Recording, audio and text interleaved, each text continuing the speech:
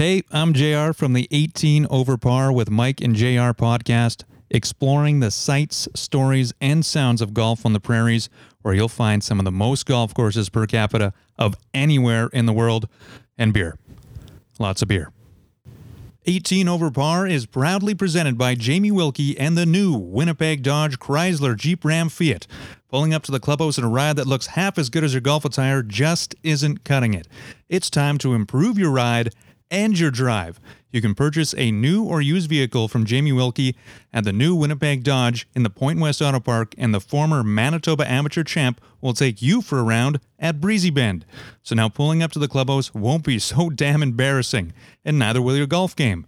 You can book your test drive today at winnipegdodge.com. Just ask for Jamie Wilkie. You can also check him out on episode 2 of the 18 Over Par podcast.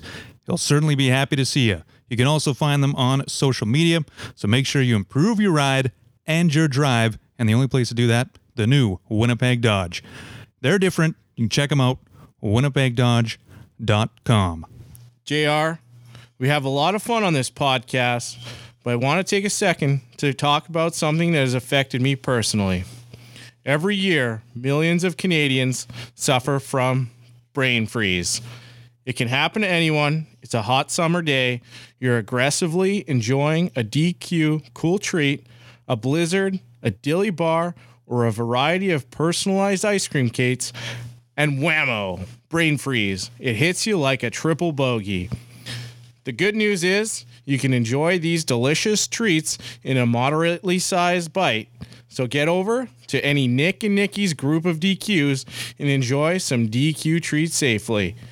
DQ Northgate on McPhillips, DQ Polo Park in the food court, DQ Niverville, and DQ St. Anne's Road. Go see them today for tasty treats.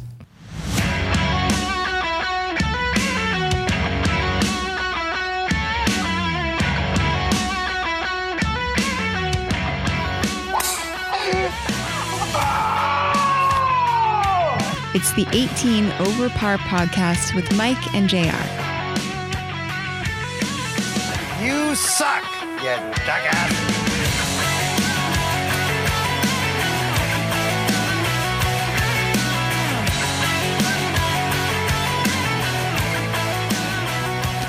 Welcome to 18 Over Par with Mike and JR, proudly presented by Jamie Wilkie at the new Winnipeg Dodge in the Point West Auto Park. I'm JR, he's Mike, and today we're joined by avid golfer and former junior hockey player Sean Skeen. His obsession with the game of golf has taken him on solo trips to warm destinations just for the love of the game. When he's not on the golf course, well, we're not exactly sure what he does, but he tells us he's a stuntman, a movie film director, producer, actor, and armchair Winnipeg Jets GM and coach. All right, a big welcome to Sean Skeen for joining the show. Newly minted and newly presented by Jamie Wilkie. Episode 2, Fame and Fortune now brought us some fame and fortune thanks to the new Winnipeg Dodge Chrysler Jeep Ram Fiat in the Point West Auto Park, where you can improve your ride and your drive. Absolutely. Great people over there, JR. Well, they are. They're different. They're very happy, very welcoming. It's like no other dealership that I've actually been into. And I've been into a lot because I used to work in radio. Yeah. And you had to go into a lot of car dealerships. Lots of remotes. Yeah. I'm currently trying to find a vehicle myself, and Wilkie and in the Winnipeg Dodge group, they're doing their best to help me. I'm pretty picky dude, but I really like my 98 Pathfinder, so I'm sure they'll find me something soon. Well, I think Wilkie said typical of Winnipegger is you have the champagne taste but a beer budget. Mm-hmm. Yeah. My father says the same thing, but we'll find something. Yeah, well, I actually tested out a 2020 Jeep Grand Cherokee because you got me on that. Yeah, it's pretty slick. So you're going to get one before I will. I might. I don't know. If they keep on sponsoring the show, for sure. The thing about champagne is some sparkling wines taste very close to champagne. Yeah, okay. Pretty close. And actually, we'll touch on a 1989 Jeep Cherokee in just a little bit with our wonderful guest here, Sean Skeen, who, well, maybe we'll get you on a DQ cake. Custom 8-inch cake, thanks to the Nick and Nikki group of DQs. We got DQ Northgate, DQ Polo Park in the food court, DQ Niverville, and DQ St. Anne's Road. And don't mind if you hear some papers and stuff flying around, is because it's very windy. And Mike printed off a lot of papers for this. A lot of papers today. Printed them at home. Printed them even in color. So no color printer at work. They locked that down a few months ago. So only black and white at home. And but what about you, Sean? You like the DQ cakes? I love DQ cakes. Like, that's the one cake that I eat. Really? When I gotta get a cake, when I go to a party, I'll just go get a DQ cake. I just go to the fridge and I just say, like, DQ cake. DQ cake. Like, I'll take, like, sometimes I get the score cake. I think those are options. Well, to give you an idea of who you are, if you've never met Sean Skeen, he said when he came in, someone promised me blankets, so I had to go get him a blanket. Yeah, big star. Now I've got a blanket. Mike promised me the blanket. And you have a blanket. I do. Yeah, you came through in the end. It's a nice woolly blanket, and it's wrapped around you like a shawl. And I think you look great. Thank you. Yeah, we didn't have the proper movie star trailer for you, but hopefully this will suffice. Yeah, this is good. So the 1989 the Jeep Cherokee, that puppy, I remember in the Allard parking lot, you would, I don't want to say do some damage, but you probably did some more damage to the Jeep than you did the Allard parking lot. That thing went through a lot of parking lots. That was my first vehicle, and it was a great vehicle. They're power windows. But in 1989, power windows. Power windows, but it needed a little help, so I had some pliers that I had taped the edges of. So I'd pull those out of the glove compartment, and then I would give it a little help to pull it up to start. I think I remember that. Yeah, also it was always loaded with a Costco pack of Popeye cigarettes too. I don't know if you remember that, but right. I used to have those always. So why? Because if you came in my car, you were getting. Are you still on the Popeye cigarettes? That counts. No, they're like $1.25 a pack now, which is ridiculous. Ridiculous. They were a quarter before. That They're maybe candy like tax. $1.79 or something like that now. It's stupid. Is that what it? Oh wow, It's crazy. They're like little yeah. I'm not buying any of those anymore. All right. Well, anyways, we'll have to get you a new Jeep. But let's get into golf a little bit, and we got a whole slew of stuff that we can get to. If we don't touch on it, that's okay too. But I guess, as far as I can remember, you've kind of golfed here and there, but most recently you've become a really avid golfer. So what kind of gave you the bug to say, I got to play golf damn near every day? Oh, I think it was like when I stopped playing hockey so much, I was just like, no, I want to compete with something. And like, I get really obsessive over things that I'm not good at.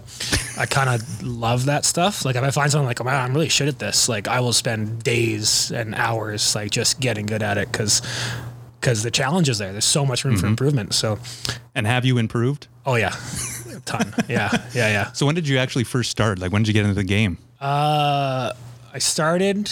I mean, I got my first clubs from like probably like Christmas when I was like 14 years old or something like that. Like I got like the junior set, and it was and I had been playing like slightly before that, but I think I really got into it probably after like 19 years old. Like I just started probably really getting into it like 19, 22 and playing against my uncle who is from Calgary, and we used to play at the lake, Falcon Lake, all the time. Oh, nice. Yeah. Yeah. So we started kind of a friendly competition there, and it slowly turned into not a competition at all because you were too good, or just started ripping them. Yeah. Did you ever take lessons Sorry, Uncle Scott. If you're growing up? just laying into the uncle right from the beginning? Yeah. Cutting deep, big listener, Uncle. Big listener. He's gonna be now. Yeah. So then, what would you usually shoot then? Like when you started out, or were you a member anywhere, or did you play in any competitions? I never played competitive golf. I mean, I don't even know how to. That's the weird thing. Like I would love to. I'd love to get out there and even get my ass kicked, and like just for the heck of being out there. But no, I never played. I was a member at Glendale for like 1 year, and but I was playing so much at Falcon Lake that I was just like, why am I spending this extra money? And then I was just going out in like the windiest days. So I gotta get my money's worth. I gotta get this. And I was like, this is making me enjoy golf less because I have to go out and figure it out. So. Yeah. It's typical Winnipeg fashion, though. It is, because last year, because my mother-in-law, she got the women's kind of get into golf thing at Breezy Bend, and so you'd get 9-hole passes, and so they had 4 9-hole passes left, and so my father-in-law was like, "Oh, we got 4 of these left. We got to use them. We got to use them." So we went out on the last day of the year last year, and now my hands are still cut up because they got so cold. They were bleeding everywhere. Like it was horrible. But I still shot okay. But after the 9th hole, I'm like, why are my gloves like red? Oh, it's because I'm bleeding. And also, why are you outside? At all? We had a great to golf. a great late season last year. We did. We were golfing in November, and then a great early season this year. Well, yeah, you guys went out first day of the season at Bloomberg, didn't you? We did, yeah. Last Saturday. Saturday. And Southside actually opened probably the day before. But Bloomberg Saturday was great. It was a little windy. It's pretty windy. It's really windy. It was pretty chilly. We got there at 8:30, or a friend of ours, Johnny, that's right. Johnny 8:30 in the Scoops, morning, yeah. got there at 8:30. Got the tea time. Then we kind of wandered in a little bit later. So I sat in my car for a bit, just like Just waiting. just waiting, staring at Mike Walker and Johnny talk outside. We didn't know he was there. He was in the car just waiting. I But was in Johnny's car just hanging. it was a great day. Great to get out and swing the sticks and chase some bogeys. The greens were thick though. They were real thick. Well, I know the maintenance guy there, so we can call him up. I don't know. And I can say, hey. I don't think he started working yet. We got him on the phone right now. Yeah, we got Norm Schmatz on the phone right now. Sean Skeen again. So you've already pissed off your uncle. Yeah. And now you're And now pissing the on the person maintenance at guy Bloomberg. at Bloomberg. I just think they didn't have time. I think they just said, "All right, the snow's gone. Get on here." It's smart though. Like revenue generative. Like get the money. Why People not? want to play because Yeah. there was quite a few people that were out there that it wanted was to play. a crazy lineup right off the bat. Like, and why not? Like, you're right. Speaking of the off season, do you do any off season training with your your focus? Oh yeah, I swing my club as much as I can. In the winter, I get real antsy, and if I can't, this year I couldn't even go on a golf trip. I'll do like solo golf trips. Like I'm just like whatever. I'll just go to Florida or Scottsdale just by myself. So you're that 2 solo weeks. guy that you I have am like a there's a solo twosome guy. and then there's Yeah. like a third and like, oh, we gotta bring Yeah. who's this asshole that's coming out. It's always the same thing. That I can always tell like, fuck. But by hole 3, they're like, so what do you do for work? I'm like, I do stunts. Like, and they're like, holy Yeah. shit. And then they're all of a sudden super interested in me and want to talk. So Is it That's the Also- only reason why I like you. I know. That's why I'm here. Is it true that in the winter of 2019 you donned makeup that made you look like an old man so that you could get a discount at a 55 plus golf resort in Palm Desert, California? No. That's not true. Sounds like something you would do. Where'd you see that? Well, one of my sources told me. We got sources all over the globe, man. We're don't huge. know. This podcast is huge, even not before we true. started. It should be true. You spent some time in Palm Desert. I did actually. I did, and it was really. I got the hotel. I booked everything. I was like, this hotel looks good, and I got there, and it was like legit like a senior's home. That was just like there's like pictures like Frank Sinatra all over like the hallways and stuff, and they had like a Frank Sinatra like sing like impersonator Oh, yeah. singing every night at like 7 p.m. to all these old folks, and I was like, this is not a hotel. This is. And again, you were just a single then. I was just single then, so I slipped in a couple. I checked out the Frank Sinatra stuff and. Made some good friends. Made some good buddies. Yeah. Tell them about stunts, and then they're like, hey, Yeah. Hey, what's a stunt? this guy's 65 years old and still doing stunts. This guy's crazy. But now, like, what would you kind of shoot then typically on an 18-hole course? And you say you play Falcon quite a bit, so you have a cottage out there? Yeah. So what do you like typically shoot at Falcon? Falcon, I'm probably probably a 78 to 80 average out there. Like That's awesome. That's usually what I'm shooting. Yeah. And how often do you play out there? As much as I can. Like, I wish they offered memberships there. They don't. So I'm just paying every single time. But we'll go play like on Saturday. We'll play at like 6:30 in the morning sometimes. It's the only thing I get up for. Like I'll normally sleep until like 11 a.m. if I can because I've got nothing to do sometimes. With the exception of fishing, you're a big fisherman. I like to fish as well, but I prefer to fish in the evening because if I'm up and it's nice out, I'm golfing. Like Right. I'm not wasting my time. Golfing and fishing. Yeah. Fishing. That's pretty par for the course. Haha. Yeah. Last year with the global pandemic, obviously it interrupted some of your film production. So you might have had a little bit more time than usual. Can you put a finger on how many rounds you played last year, and would you say you played the most golf you've ever played in last season? No, I can't put a finger on it. And yes, I played the most golf I've ever played. You think you So played like nice. 100 rounds? I probably played 100 rounds last summer. 100 I'm sure. rounds. I bet I Wow. did. I bet I did. Yeah, I would imagine. I guess you weren't working, right? So you're wasn't making that working at union all. money and just No, that's not how my job works. I don't get paid when I don't work. If he's not lit on fire or getting punched in the face, he doesn't get paid. That's how it works. But there's one time I did a stretch. I remember I played 14 times in 16 days. And Wow. How would the body feel after that? It was okay. I've learned that if my body's hurting, I'm not swinging correctly. Like that's what I've learned is if you're hammering it so hard that your body starts to hurt, you're not hitting the fairway either. It's pretty obvious that it's wrong. That makes sense. Yeah. My body hurts all the time. It finally started, I finally figured out 5 years ago. I was like, oh, I'm really shifting my hips and shifting towards the ball at the same time, and that's really effing me up. So I just stay completely centered now and just turn on my hips. And so this is all self-taught then? Yeah, I think I've taken 2 lessons, and I always go away being like, that was stupid. Because you know best. Because I know best. No, I take away some things, but I get frustrated because I've obsessed so much about it that I'm like, okay, I get that this is this and that. Okay, but what is with my grip? What am I focusing on with my fingers to hold this? And it's they're just like, oh, I don't know. I don't even think about that. I just you shouldn't be thinking, you should be hitting it. I'm like, well, that's not answering any of my demons in my head that are speaking to me at all times. You're talking to the wrong people. Yeah. It's probably the wrong equipment, Sean. Always blame the equipment. Yeah. What are you using for equipment right now? What's in your bag? Titleist AP2 irons, which I've had for probably 8 years now. I believe they're blades. I don't even know the real equipment terms, but I just neither like to do play. we. Yeah. I know. JR's the equipment. That's right. Yeah, there's a cavity back and there's a blade. Yeah, and I think they're blades because I have to hit the sweet spot or else it does absolutely nothing. So probably blades. They're blades. Yeah. And then I got a Ping 3-wood. I just bought a Scotty Cameron putter. Whoa. Last year. Actually, a new one or a I got used it one? as a gift. Okay, even better. A stunt coordinating gift from a performer who bought it, and I was like, sweet, that's awesome. Yeah. So Which one is it? Which Scotty? Delmar? Delmar. Yeah, Delmar. Delmar. That's what it is. Yeah. I did so much research. Yeah, you did it. That was on Google. That was on Bloomberg. That was part of his 12 pieces of paper. What do that you he had got in for front of him. a one wood?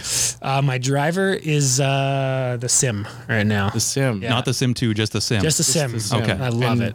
Yeah. And you love it? Yeah. And it's durable? It's durable. Yeah. You know this story. What do you lead You've had to? some, I don't know this story. You've had some warranty issues with TaylorMade in the past? Yeah. Is there actually no, TaylorMade? They've been fantastic. Oh. It was Golf Town. That Golf Town. wasn't super helpful. Shout out to our friends Yeah, at shout out to Golf Town. No free ads.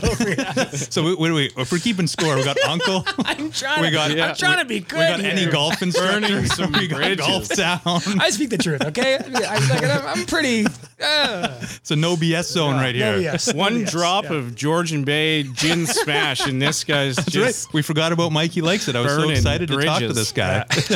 yeah. Oh, delicious Georgian Bay smash soda. We got the gin smash. It's a great alternative to the I don't know, those trash claws. But just delicious alternative to beer if you want a nice mixed drink on the go. And you introduced that to us at Heckler last year. At least to me, you introduced it to me. Yeah. It's great. I introduced it early and then watered it down a Unfortunately, little bit later, and they're certainly tasty. I'm enjoying this quite a Yeah. bit. Do you drink on the golf course then, skiing? I have 2 types of golfing: Okay. drinking and not drinking. Drinking and not. Yeah. So what would differentiate the two? If I have friends there, So if you're solo, going to the old folks course. not getting hammered. Yeah. But you're not friends with Golf Town because Well, no, listen, they've been good. They're doing their job, but For sure. But I would go in with my M5. So I bought this M5, brand new, and I broke it 6 times and 6 times. Yeah. I swing hard. I have a stiff shaft, extra stiff shaft, and You're Bryson. Bryson. brown chicken, brown Basically cow. Bryson. Basically a real skinny Bryson. Bryson before he gained all that weight. But I'll sometimes come from the outside inside, and I'll clip the top of the toe, right? I'll miss the face, like it'll still be on the edge of the face, like it'll still be there. But normally you hit that with your club, and you go, oh shit, it pops in the air, and you move on. I'll do that and I go bang, and I'll hit it, and I look down and I go, there's either a giant dent in my club, or it's shattered. Like, Oh, and no. that happened 6 times in a row. Like Wow. I'd buy it, bring it back, and by the second time, They're like, wait. they went, well, and I said, listen, guys, like this is an $800 club that I just bought, and I can't swing. I suck. I can't play. I'm gonna miss the face once. I golf 20 times a month. I'm gonna miss the face once a month. Yeah, And it even the shouldn't- pros and miss it. it. And it shouldn't shatter like that. And the guy said, well, and one of the guys said, well, if you're not hitting the face, and clubs are gonna do that. I'm like, no, I've had clubs and I've had a way worse swing than this in my life, and I've never shattered a club. And if it happened to this same club 6 times, like there's an issue. And they with it. sent you a new club every time? Every time they sent me a new club, but by the third time they said, well, I don't know if they're gonna do this, and then they still sent me a new one. And they said, well, next time you bring it back, like we're not gonna do it. And I said, well, listen, I'm gonna try. It's $800. So I got back there and they said, oh, I don't know. And I said, TaylorMade. I said, well, why don't I just call TaylorMade directly? And they said, well, yeah, you can do that. So I got on the phone with TaylorMade and I said, listen, this is like the 4th time this has happened, but it's had, and they went, yeah, no problem. Of course we'll send you a new one. Of course. And they were right on. so great about it. And then by the 6th time I said, listen, this has happened again. And they weren't like, Galton was not going to take it back. They were like, well, I don't know. And they said they were going to call me like 3 times, and they never called me, Golf Town. And then I showed up, and they had, I don't want to bitch too much, but this is stupid. But anyways, it's not. anyways, they said, oh no, that we don't even have your club. We don't know where that club. And I said, what are you talking about? You don't have my club. And I was like, you should check in the back. You have my club. And you sent me an email saying that you talked to them, and they went, well, and they went back, oh yeah, no, we found it here. Anyways, This sounds like a short film. it's a really boring short film. It's called, I don't know. I'm captivated. it's going to be called 6 times max Yeah. warranty Yeah. or something. Well, And like, anyways, I'm trying to be polite. Like I'm trying not to be a shitty customer. And I'm just being like, okay, like, I'm like, okay, well, just let me call TaylorMade directly, I guess, and I'll talk to them. And I said, listen, this happened 6 times. Also, is this club supposed to do this? And yeah, you should be testing the TaylorMade clubs then. And they said, well, I don't know. Like, why don't we upgrade you? I said, yes, that would be great. And they upgraded me to Sim, and I've hit it off the toe probably 4 times since, and it's been great. Nothing has happened. Like, I keep looking at it like terrified that it's going to be broken. so it's not the fine. swing, it's the equipment. It's the equipment's Equipment. problem. Always the equipment. Yeah. But now you're hitting it well. Now I'm hitting it. Oh, it's flying. Well, you played today. How'd it go? Keep in mind it's a par 63, Yep. but I shot a 72 today on that. Shout out to and it was Jacqueline Steep windy as out hell. at Southside. I think she's a GM there. She's Sandy Kersiba's. Shout out to Southside in general. Those greens are pristine for Really? this, This for time of this year, yeah? It's crazy. We played Bloomberg at first, and I kept like the first time we played Southside, I put like 7 feet past the hole. I was like, what the hell is going on here?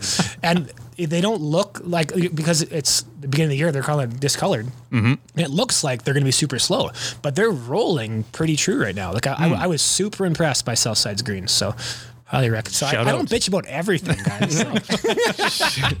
Shout out to Southside. That's Southside. Bloomberg, not so much. Yeah. It's Bloomberg still great. You know, it's It was like, fun. for It the was beginning of great. a season. Yes. That's what you Good want. hot dogs. That's what you want. Great hot dogs for a great price. Great price. Yeah. Great hot Great dogs. price. Ding. was Skeen nice. compliment. There we go. It's great. Ding. Mark with the board. Was it 3-2 now? I'm not keeping score after after all these seeing all the gin smashes go down. Yeah, I'm not keeping score anymore. I've reached the pinnacle. Well, I want to kind of wind back the clock because there's a great moment. Well, not so much for me, but it turned into a great moment. Working at Assiniboine, and I'm pretty sure it was Dale Esipenko's 50th birthday, and you were out there, I think, with Wade Pop, Derek Pop and Brent Pop. Oh, so you're out with All the the Pops. Pop, the Pop clan. Yeah. And there was pretty much no one on the golf course because everyone was celebrating either Dale's 50th or something. Which we didn't something on the know. golf We course. had Yeah, you no had idea. you had no idea that was going on. So you guys got to go out there and play and do your thing. And I was working at the time. Yeah. I was the only one really working in the shop. And so, you'd go and see, okay, yeah, these guys are doing all right. And then on the 18th hole, where everyone's in the restaurant, because at Assiniboine, the restaurant overlooks the 9/18th I've green, never the heard putting this green. reference point, by the way, so I'm very excited for this. And all I hear is just people like laughing, and I go up there, I'm like, what the hell's going on? And then I see 4 guys emerge from the corner because it's a dog leg right, and so you can't really see the whole hole when you're in the restaurant or in the clubhouse. And basically wearing nothing. And I'm like, oh my God, because that's like the cardinal sin. You got to be a certain dress code at Assiniboine. Dale is going to be furious, and he's up there with all these old people. And so they're just going to be fucking livid. And I'm just like, oh my God. And I know these guys too. In So the Dale's nude, just- in the underwear? Yeah, in their underwear coming down. Oh my I goodness. didn't have underwear on because I was losing quite bad. So that's how strip golf started. But I was so thankful though, because after the fact, everyone thought that it was me because I knew you guys, that I made you guys do it, that was like a present. Present for Dale. Did you get money for it? No, I wanted to throw up. I'm making a collection for these strippers on the golf course, please. Oh my God. But the old women especially loved it because, Yeah. I mean, obviously young dudes wearing basically nothing who had a couple white wine spritzers in them, and the guys are just like, ugh. And I'm like, okay, good. That saved me because it was a present. I made it up the whole time. Yeah, happy birthday or whatever it was. So thanks for that. But was that your first instance of strip golf? Yeah, I think that started because first of all, we were dead sober, by the way. I know. I don't think we had any drinks at all. But we were playing I remember this because we were playing really shitty, and we only had like 6 holes left. And and the Poplawskis are super competitive, and they're also really great athletes. But we were all playing pretty bad golf. And I just remember being like, okay, I'm like, all right, guys, 6 holes left. We're playing strip golf now. For every stroke below par, every Over stroke par? below the best score on the hole, you take off an article of clothing.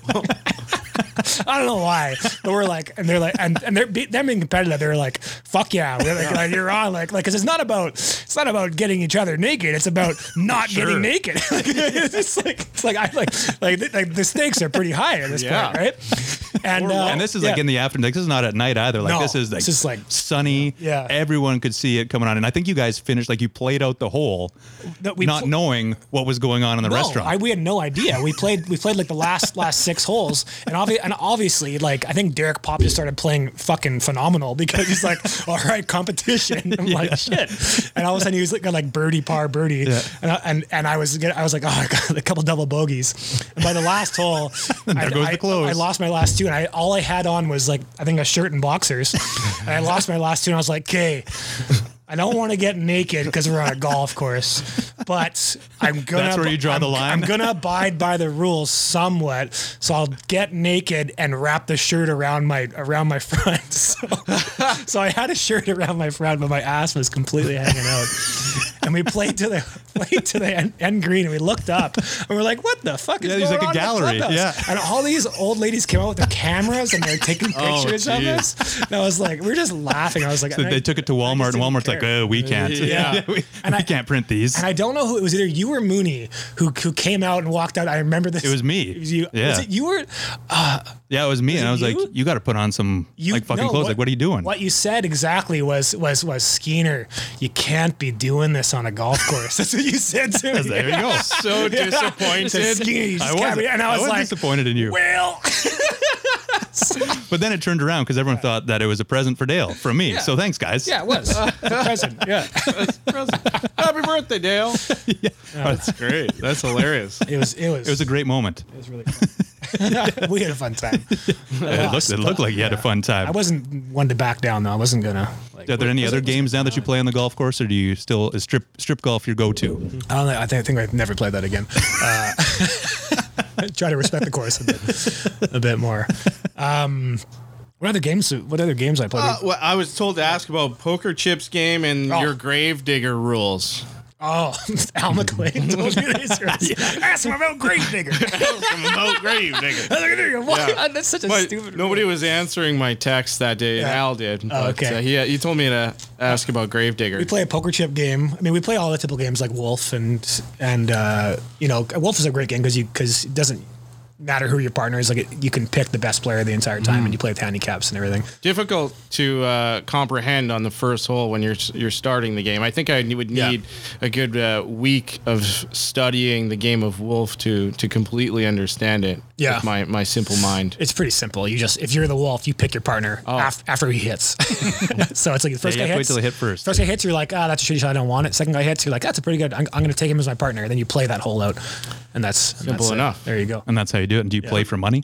Yeah, Or do you play for clothes? Yeah, I think we play for like $10. Play for- clothes for keeps. Give me that clothes, belt. Yeah. Play for blankets. Yeah, you don't strip. You just take the other guy's clothes and put them on. That's a nice looking blanket. What's the thread count on that blanket?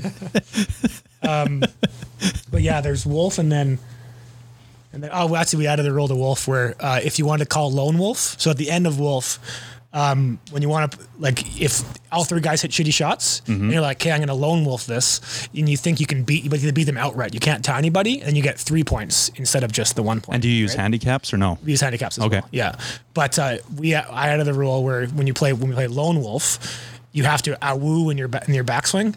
So you have to go awoo as you swing the backswing, Of course. and that really fucks. Yeah. It makes your shot a lot tougher. That sounds like a werewolf more than a regular wolf. What does a regular wolf sound like? Woo! Anyways, Let's not do too many of those or Werewolf side by Pepto-Bismol. side. The Pepto-Bismol is going to wear off if we keep doing that. that's true. Yeah. I think werewolf was loosely based off of real wolf. Oh, Yeah. I didn't know that. You think? I think so. I didn't know that. What about speed golf, Sean? I know you've played speed golf before. Yeah, Al and I will play some speed golf where the course is pretty open, and we'll decide to time each other. So we'll try to. One guy will just be in the cart with a cell phone and timer, and we'll go, here we go, and you can't get in the cart. You got to keep running after it. So we try to, and you got to finish the hole. And for every hole you're under, make a time limit. Like for anything under 2 minutes, everything over 2 minutes you gain a stroke. And anything like under minute 30 you lose a stroke, kind of thing. So what's your quickest I don't remember. hole record? I don't remember. It was like I think Al killed it at like a minute 30 for a par 4. Whoa. Yeah. And then I think I was like a minute 45 or something. But actually the first couple times I just lost my ball. Yeah. I just ran into the woods and it's like, oh. He said that you sped golf. We'll call it sped golf. Sped golf in a cart faster than he could sprint, which makes sense. Yeah. He was sprinting the hole, and he said he did it in a minute 15 seconds with a 7-iron, but you had a faster time in a cart. I would have ran as well. Yeah, eventually. I feel like you're I'm not faster that runner than pretentious. him. I would be like, But then I do you get even- the cart. It's speed golf, but I get a drive. How do you even like set up then? Or do you just literally like Happy Gilmore everything? Like you just run into it?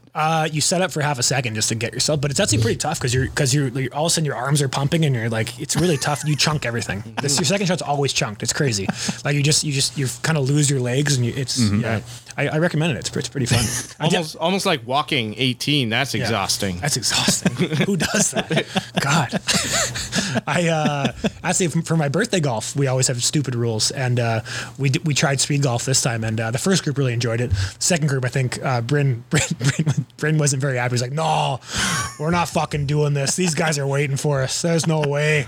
He's like, "Fuck this." I was like, "All right," which it's fair because if someone's behind you and waiting, you can't exactly. That's true, yeah. Do it. But it was just as fast as normal golf. Like instead of taking 10 minutes to find all your balls, you're just either losing your ball right away or ripping through it 2 minutes at a time. What other tricky holes do you have in the Sean Skeen birthday tournament? Blind golf. You have a blind hole.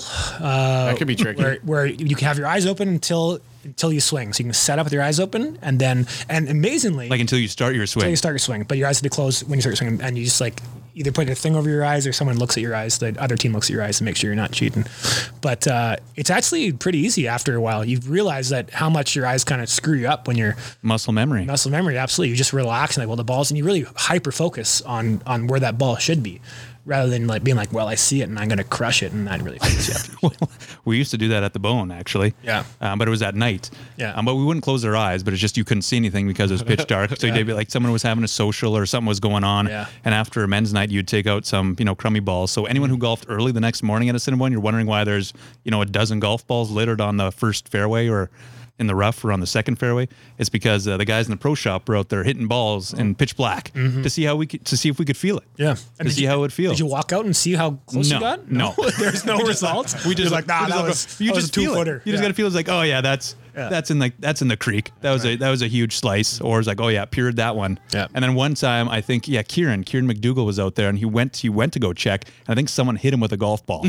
Yeah. Because it was dark. We didn't know. He couldn't see. We didn't know where the shots How were close gonna was that? He just hears Now they have those glow balls. I haven't gone glow golfing yet, but I certainly would like to. I bought some. Yeah, I bought some some. online. And do they work? Glow balls. Haven't used them yet. I bought them this winter. Oh, okay. So I'm going to use them. Hopefully, use them at Needham's. Needham's got a bachelor party. That's Crown Royal Cup. Hopefully, it's still going to be going on because of COVID. But right. Shout out to him, big listener of the pod, big fan. Steve-O, he actually made a nice course on. He made his home course, Dakota Dunes, on TGC 19. Right. And we played there today, and it's a pretty nice job. So Yeah, well, he mentioned that I should check that out, and I haven't yet because I haven't played since we started this show. Yeah. I haven't gotten played 2019 yet. I'm making Falcon Lake right now. I'm on like my 150th hour of making this GM. So tough. I started. I was like, Mooney and Levins were like, oh, you should make a Cinnabon. And I started on the first hole. I'm like, this is tough. Yeah. And I just stopped. It's so tough. It's so tough. And I got really bored of just doing the fairways. So like I like went across the street and was making tennis courts and stuff. And like no one's gonna see half my work. My memory's like almost at 90% now. I'm like, I gotta start. Needham also made that CFB golf course, Right. Which is kind of fun. Yeah. I haven't played it. I can't get the game on the Nintendo Wii. For some reason, it Hasn't doesn't come out on the yet Wii. for the Wii, but hoping it will soon. It's a fun Fingers game. crossed. I recommend it. It's a really, really fun game. So is that what you do in the off season then to prepare for an upcoming golf season? Yeah, basically. I also hit in the basement quite a bit. So when I had my old house, How high is the roof then? 8 feet. So how does that work? well, I just swing exactly right every Into single a time. crusty bed sheet. Into a bed sheet, which turned into 2 bed sheets after I blew through it a couple times. And sometimes I miss it, and it like goes into like it's an unfinished basement. So like I'll find it through the vapor barrier, like so I'll shank it and go, whoa, and I'll listen to that didn't bounce, and I'll go find it inside my insulation. No major damage to the house because of your practice facility. But in my old house, there was my ceiling of my living room was totally scuffed because every 100th shot I would obviously follow through a little too much. And and then that one was only like a 7-foot ceiling, so I really screwed my swing up for that summer because it's like everything was just so low. A nice abbreviated swing. Yeah, Nothing wrong with that. That's what you got. That's probably why you broke so many of those drivers. Yeah, maybe. That does make a lot of sense. Yeah. You ever seen Mikey Smith's swing? He's got a very John Ram like swing. Yeah. It's very little windup. It's kind of the snapshot, but But it it hits works. He hits A little it. abbreviated.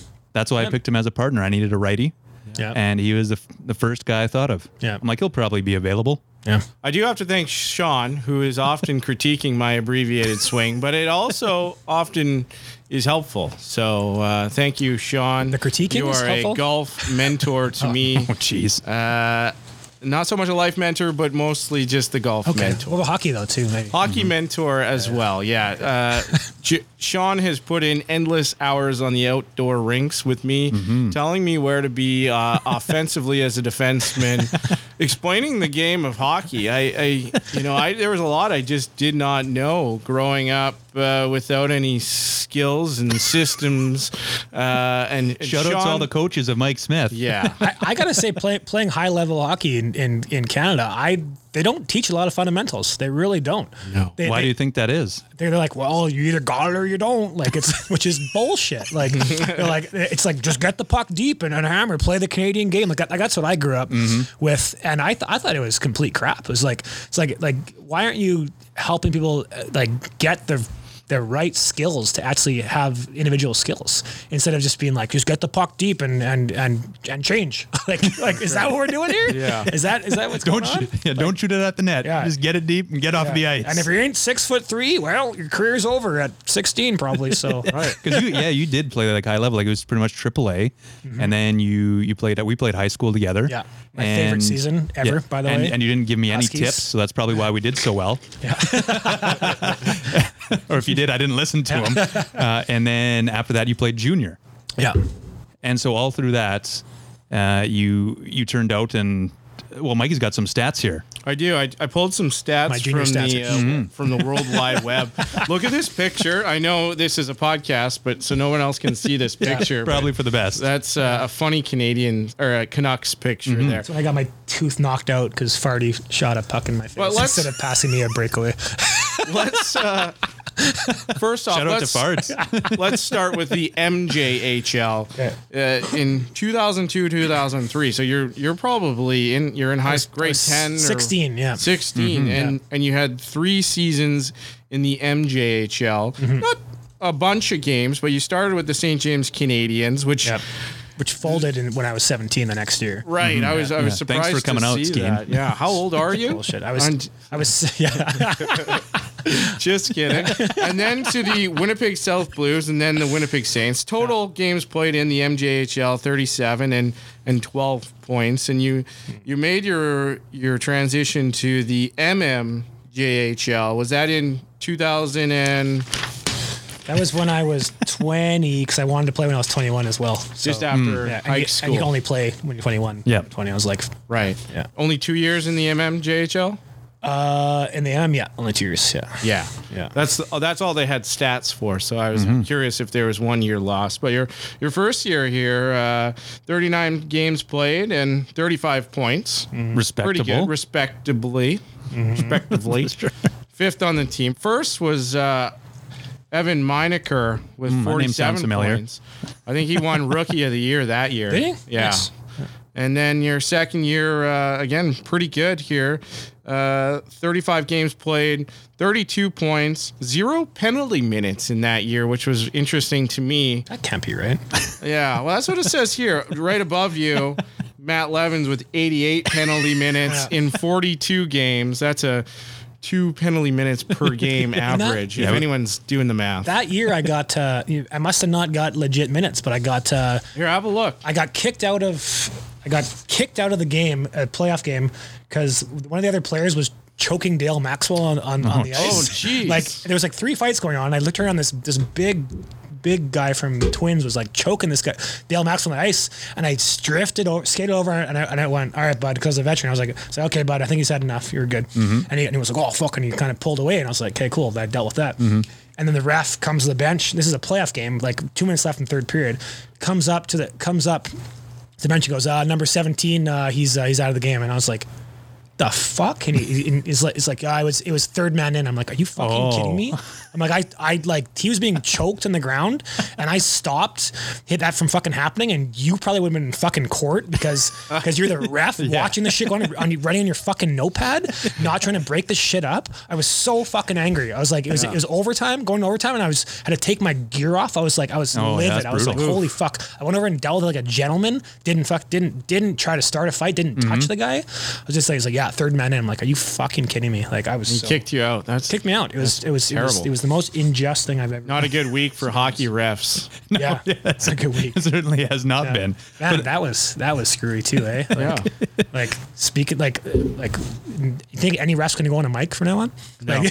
Mike you up? No, fuck you. It's like I lose my job. Yeah. Fuck that. Like that should be privy. But did you see that then back playing, whether it be AAA or in junior? Did you see like a lot of people trying to do like the makeup calls, or one team get a penalty and then like, oh yeah, we got to watch it? Because I remember there was one time in high school with our coaching staff, like, oh yeah, this ref, because you get to know the refs after a while. Yeah. He wants it to be an even game. Yeah. So if the other team got a penalty, yeah.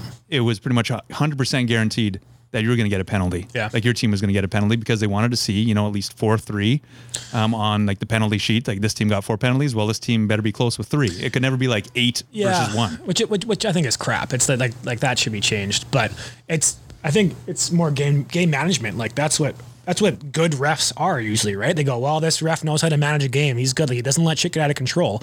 And it's like, that's like, as soon as the problem is, it's not about keeping it even. It's about keeping the other team from their one psycho from feeling offended and going out and cross-checking a guy, right? So Or trying to strangle someone. I'm gonna strangle someone on the ice. Then me, being the big brute I am, coming to get third man in. Right. Yeah. So then where did you really learn how to play then? Hockey? Yeah. I don't know. I played when I was 5 years old. So from 5 years old, I started playing, and then when I turned from 9 years old till 16, I played year round. Like I played summer hockey with the Manitoba Mustangs, which is like my favorite team ever to play on. We were like just a bunch of, basically I would call us a bunch of like second liners, but we didn't tryhards. We didn't lose one game the first year. Like we should have beat the 86 All-Stars. Like they had this big team of 86 All-Stars. It was all the drafted players. And I remember we were up like 6-1, and then our goalie let in 7 goals in the third period. And we're like, shit. But it was like bad goals too. But Shout out to him. yeah. You should have went in goal, because I know you've should've played went goal goal. Yeah. before as well. Have you? I want to take that back. I don't like to blame goalies. I want to take that last statement back.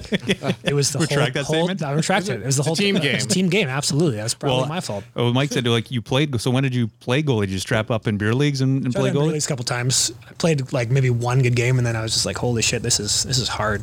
My kryptonite was wraparounds. It's like Why? I don't know. How do you deal with it? Side to You either side? go side. You either get down, go side to side, and then jam the post, and like commit your entire body to the post. Like You must be somewhat flexible, I would Yeah. imagine, in your profession. I'm decently flexible, but it's just Difficult. I don't know. It's tough. Looks I don't know, pretty guys. easy. I'm not a goalie. Well, maybe that's something where when you like when as a hockey player, because I remember when we would start out when we were playing, 5, 6, 7, 8-year-olds, you'd rotate and you got to play some goalie even though you didn't have the pads on. Yeah. But maybe that's something that you should get appreciation for what those guys are doing. Yeah. In the net is strap on the pads every once in a while and see what it's like. It's crazy. I learned a lot offensively by playing net. Like, Really? I remember just seeing my blind spots. I was like, it's really tough to get to that puck underneath your blocker.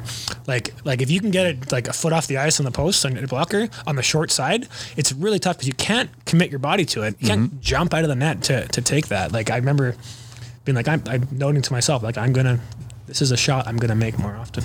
Well, and then you always kind of had a mind for hockey. That's what I remember. I haven't played with you where you pretty much ran our power play. Whatever the coaches said, you're like, oh, let's do this. And it seemed We did do that. We did do that. Yeah. and it seemed to work out. So is that just something that you picked up through your career playing when you were younger? Or like, did you actually study the game that much? Like you were just mentioning being a goalie and kind of say, oh, this kind of affects my offensive game, knowing what mindset the goalie's in. I love to watch hockey. I love to watch it and break down everything that goes on. And the power play especially is so like power play, the basis to every power play is breaking down to a 2-on-1. That's your whole goal, right? It's break it down to 2-on-1. It's 2-on-1 on 2-on-1 on 2-on-1 on 2-on-1, right? Until they can shift over and cover you. Yeah. So I've heard this before. yeah, have I told this before? This was the main part of the lessons on the outdoor rinks, but Yeah. please continue. Yeah. But I remember just being, I've always been fascinated by it. And I remember when we played Silver Heights, it was so fun. It was like me, Rutledge, and Cody Briggs. And we had Yes. Cody Briggs. We're like, hey, Cody Briggs, you're in front. You're in front of the net. And you just got to go to the net and make sure this defenseman can't get out of the crease. Like that was our play. And it was like to the point back to me, and Rutledge would just slip behind Yeah. the net for the one-timer. And it was just like open net every time. It was hilarious. Yeah, it And- literally worked. Yeah. Damn near every time. I don't Yeah. even know how many points you guys put up, but Yeah. it was fun to watch. Where are the stats on my high school season? Sorry, they don't keep stats that. Oh, I've got him they here. were Shonskin led on the a- league. parchment in, paper or whatever. I think it was like 56 points in 22 games. Something like that. Oh yeah, I thought he wasn't about keeping score. I thought about calling up Sturgeon Heights and seeing if they had any high school hockey. Yeah. But They had the database. I am interested to hear what your thoughts are on the Winnipeg Jets and Mm-hmm. if you have any criticisms of them as a hockey team right now.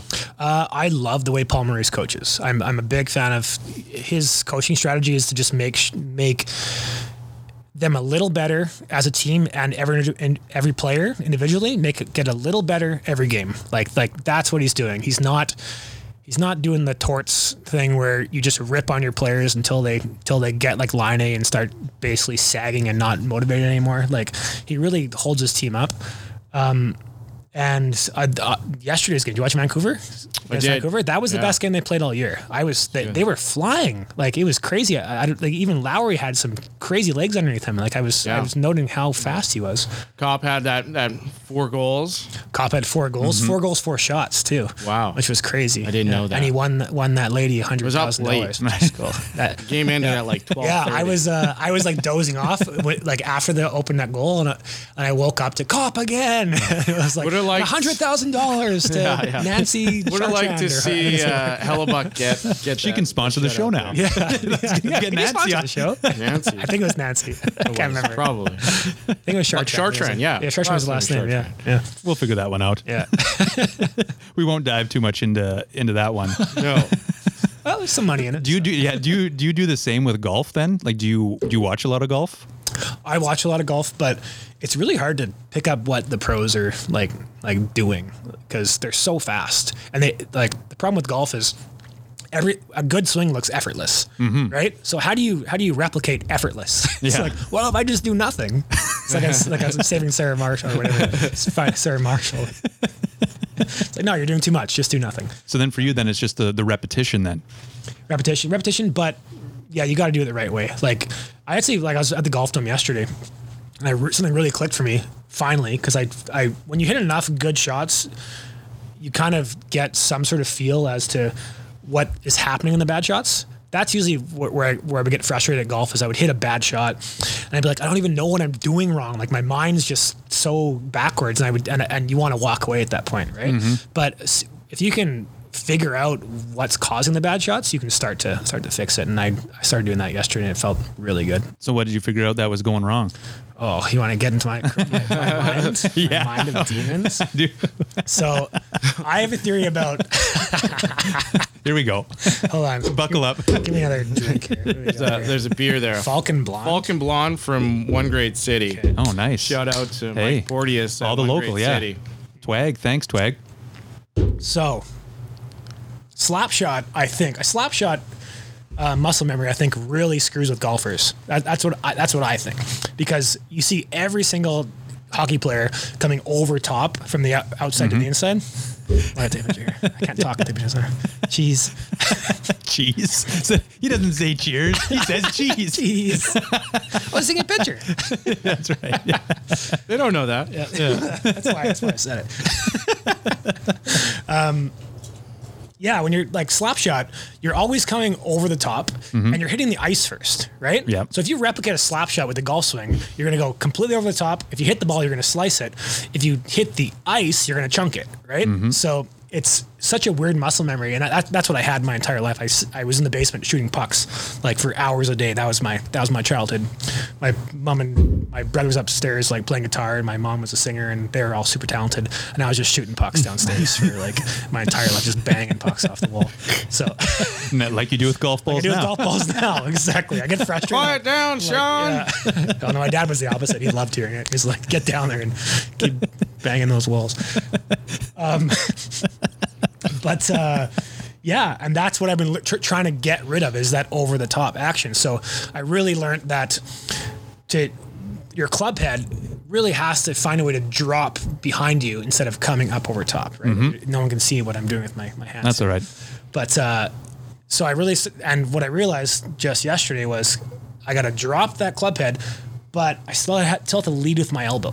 My elbow has to miss my hips. This is like sounds like the most annoying, just like 90 handicap guy just being like, it's like, I want to know. make sure you drop your hips. Like it's just stupid. Like it works for me because I know this is like where I'm at right now. But it's amazing just to get into your head a little bit because, like, personally, I don't think that much on a golf course. Are you serious? I do not think that much at all. I just go up there and I have a certain setup that I like to do to make sure my grip, stance, and posture are okay. And then I just kind of tell myself, keep your eye on the ball. Just a natural And then athlete. swing. Do you hit the sweet spot? Generally, yes. Okay, well, that's why you don't change anything. Like, because I mean, there's times when I don't, and I start to tinker, and then when I find when I start thinking about it a bit too much, that's when the wheels really come off, and I'm just trying to say, okay, let's simplify it. But you, on the other hand, it sounds like, at least to me, you're complicating it, but it seems to work for you. I absolutely complicate it, but I try to complicate it on the range. So okay. On the course, I'll try to leave it alone. But unless I'm playing really bad, then I have to make a change of some sort because that's the weird thing is when you get into your muscle memory and just start hitting it and you're hitting every single drive to the right, and you're just duck hooking everything and you go, okay, obviously my muscle memory isn't working for me. So instinct is not an option. So you have to change something, right? Which kind of sucks because then you stop even like I'll be at a brand, like a beautiful golf course somewhere in Florida and I won't even take in an ounce of it because I'll be like, well, I'm duck hooking everything. So now I'm just in pure focus mode and getting my checklist down and you're playing this beautiful beautiful course. You don't even notice it. But that could be what the pros do, right? Where they just get so locked in and they know their swing, they know what's working and what's not. Even I think, before Tiger wrecked himself, he was on, I think, the Golf TV app, and when he did instructional videos, and I watched a few of those, and when he was talking about it, I'm like, man, that sounds very complicated for someone like me who's been around the game since I was 9 years old. Yeah. But it made sense. But to me, I was just like, I can't think that much on a golf course or even on a range. Yeah. I just kind of see the ball and hope that my muscle memory has been there and I've worked with it enough. But also it might be something too, because in hockey I shoot left-handed, but in golf I play right-handed. There you go. So you're left-handed in hockey and you also golf left-handed. That's right. Yeah. Okay. Yeah. Is that why you decided to golf left-handed? Yeah, because it just, my body wants to turn that way. Mm-hmm. That makes sense for me when I set up. I started golfing when I was 12 and hitting left-handed, so that just was what I did. That's what you did. I guess I hit right-handed decently because I played tennis too, right? Okay. Actually, when you were working at the Bone, I was working at Deerlodge tennis courts. Oh, really? Like right across here. That's where I spent my entire childhood. I was tennis pro. Tennis I didn't even know you played tennis. Yeah. Yeah, well. What was it? Golf pros and... Tennis pros. Oh, yeah. That's what it was called. Yeah. Golf pros and tennis pros. Yeah, that's right. That's what the social was called Club at 3D, Club no 3D. Yeah. That was a great time. No free ads. Yeah. Golf pros and tennis pros. That's right. Golf pros, tennis pros. That was a really classy event. Yeah, I would say so. Any event you're at. Just prefacing it with the story of you being naked on the 9th Sausage in the Cinnamon. Any event you're at, it's a classy event. It's classy. Real classy. Classy guy. Sean, one of the things I'm going to move into here. Oh, boy. Yeah, what I'm most interested Why are you looking at him like this? Is your profession. What you do for a living. Stunt man, your stunt coordinator, actor, some notable mentions I picked out of your IMBD, which I follow very closely all of the time. Okay. Is, so you're an actor in The Goon, probably one of the top hockey movies behind Slapshot. Love that movie. Behind Youngblood. Behind Mighty Ducks 1, 2, and 3. Behind those? I think so. Mighty Ducks 4 is coming out actually tomorrow, March 26th. Let's just make a space for that. So it could fit in there in that. Wrong Turn 4, Welcome to Sudden Death.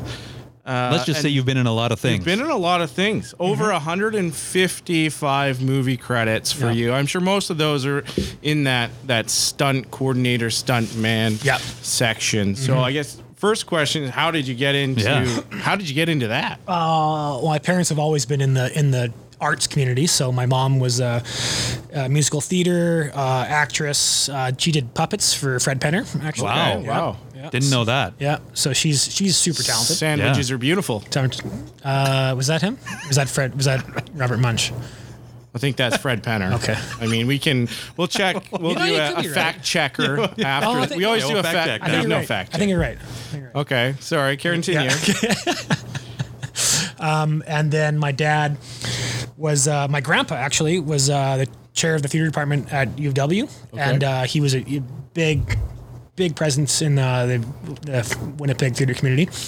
And then my dad got into doing stage combats and all these other so like theater, things. Theater stuff, And then he got into stunt coordinating as the film industry grew a long time ago. And so I grew up under them and started stunt performing. I think my first performance on a movie was like 15 or 16. And do you remember what that was like? I was just hanging upside down from a chair, I think was my first thing. So. just regularly. Yeah. It was just hanging out and be like, hey, let's go hang upside down from this chair. I mean, really, it was like I was playing like high level hockey at the time, and it's like whatever. It was easy. It was like, I'm just hanging out with people hanging in a chair, like getting paid, like whatever. Sweet. Yeah. But obviously the stunts get a lot harder as you work into the business. So. What would you say would be the most challenging stunt you've done? Challenging? Oh boy. Whether physically, mentally, overall, whatever. I think that like the body burns are always challenging in a way because you have to like. So this is you getting lit on fire. Yeah. So I get like lit on fire, but you have like jeez. I did like a bearskin burn where I was just wearing jeans and I had like the actor's face like molded into a mask, and had no shirt. They did like a bearskin gel. There's a company that actually came in from Vancouver to provide that gel called Fire for Hire. And no free ads. No free ads. Sorry. And they actually did. It's funny. It's so weird talking about my job and talking about strip golf at the same time. I feel like it's like great. It feels weird that I'm like combining these two things. Like, I hope no one's listening to this as a serious If only you employer. had a fire-resistant gel while doing strip golf. Yeah. That could be a little bit better. That would have made That'd it be a big phenomenal story. if you just had 4 guys coming around the turn covered in gel. and just covered on fire Oh, on playing fire golf. too. Okay. Yeah. I thought you just meant like the slick Yeah. gel. I thought you were talking about for Dale's birthday present that you, That could that be you good got too. him. Just greasy Poplawskis. Anyway, so what movie was this? Burn, full body burn. I think it was called Divide. Okay. Yeah, it was about like a post-apocalyptic thing where the world blew up and there was 9 people in the basement, and in the end the guy commits suicide by like throwing a lantern on the ground and pouring the oil on and lighting himself on fire. Jeez, uplifting. Yeah, it was I took my buddy Chris to the opening of the movie because it was like it opens to the theaters, and I was like, I think it's gonna be good. It's gonna be kind of action packed and whatever. And it was like the most depressing thing I've ever seen. I was really? like, sorry, buddy, do you want to get a beer now? Like I don't know. Like so I'm just a stunt guy. yeah, like I don't. It was so like depressing. It was like just 8 people becoming the worst human beings ever because they're like stuck in a bunker.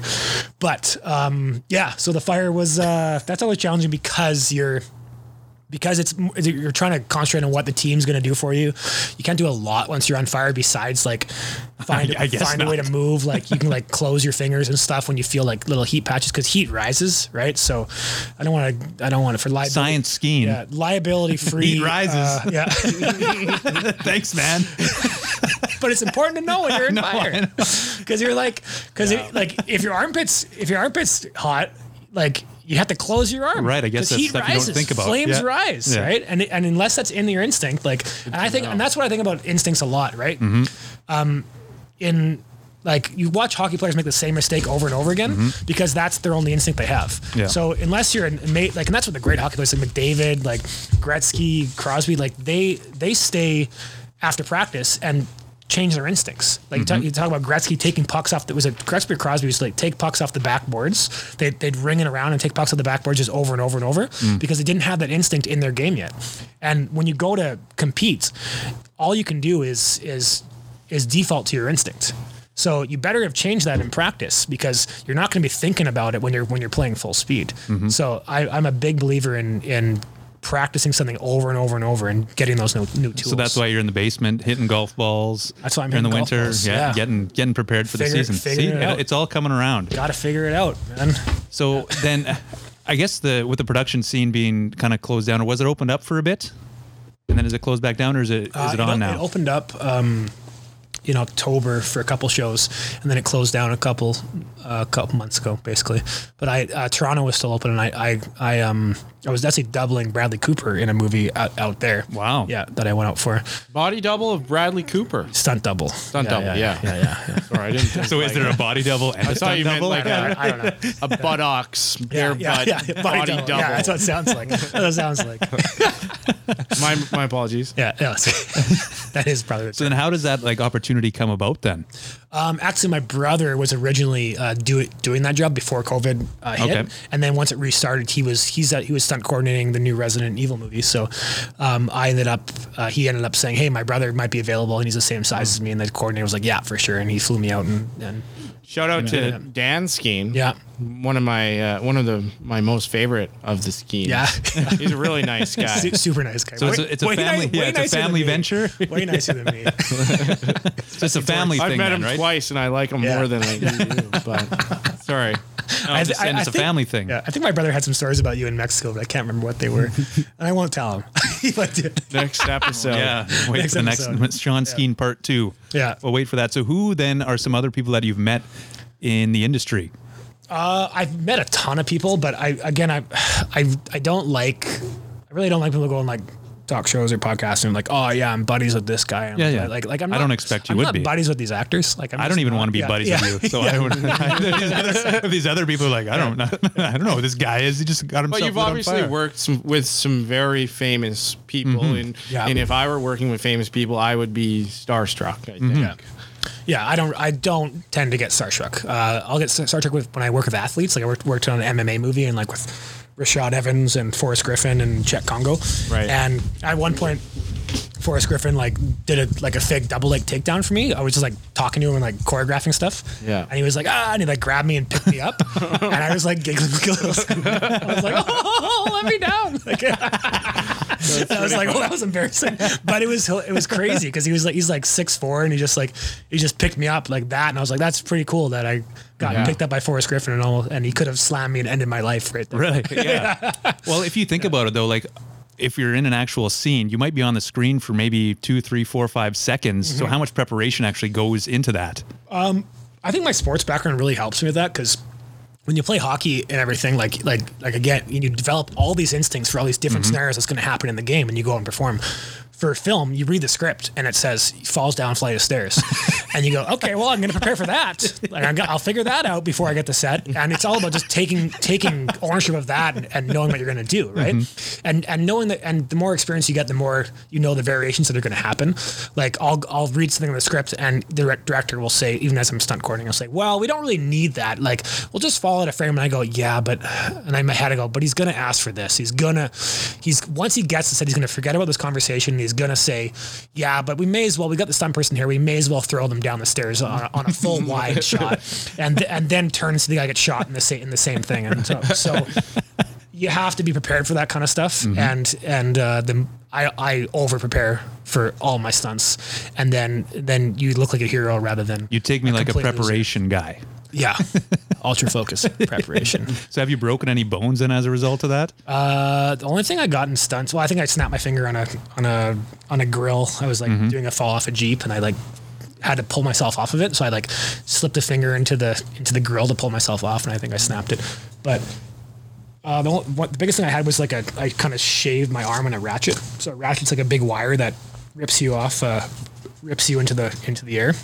And it was a tornado movie. We had a big green screen. I dressed it as 5 characters and got flipped upside down and pulled like 50 feet in the air, just get ripped. Wow. And on the very first take, I was like threw my arms behind me, and the wire skidded across the inside of my arm and just like went shoot, just like a big scab there.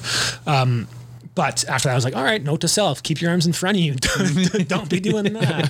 So, but I guess that comes down to the preparation then too, right? It does. Like, I'm a big believer.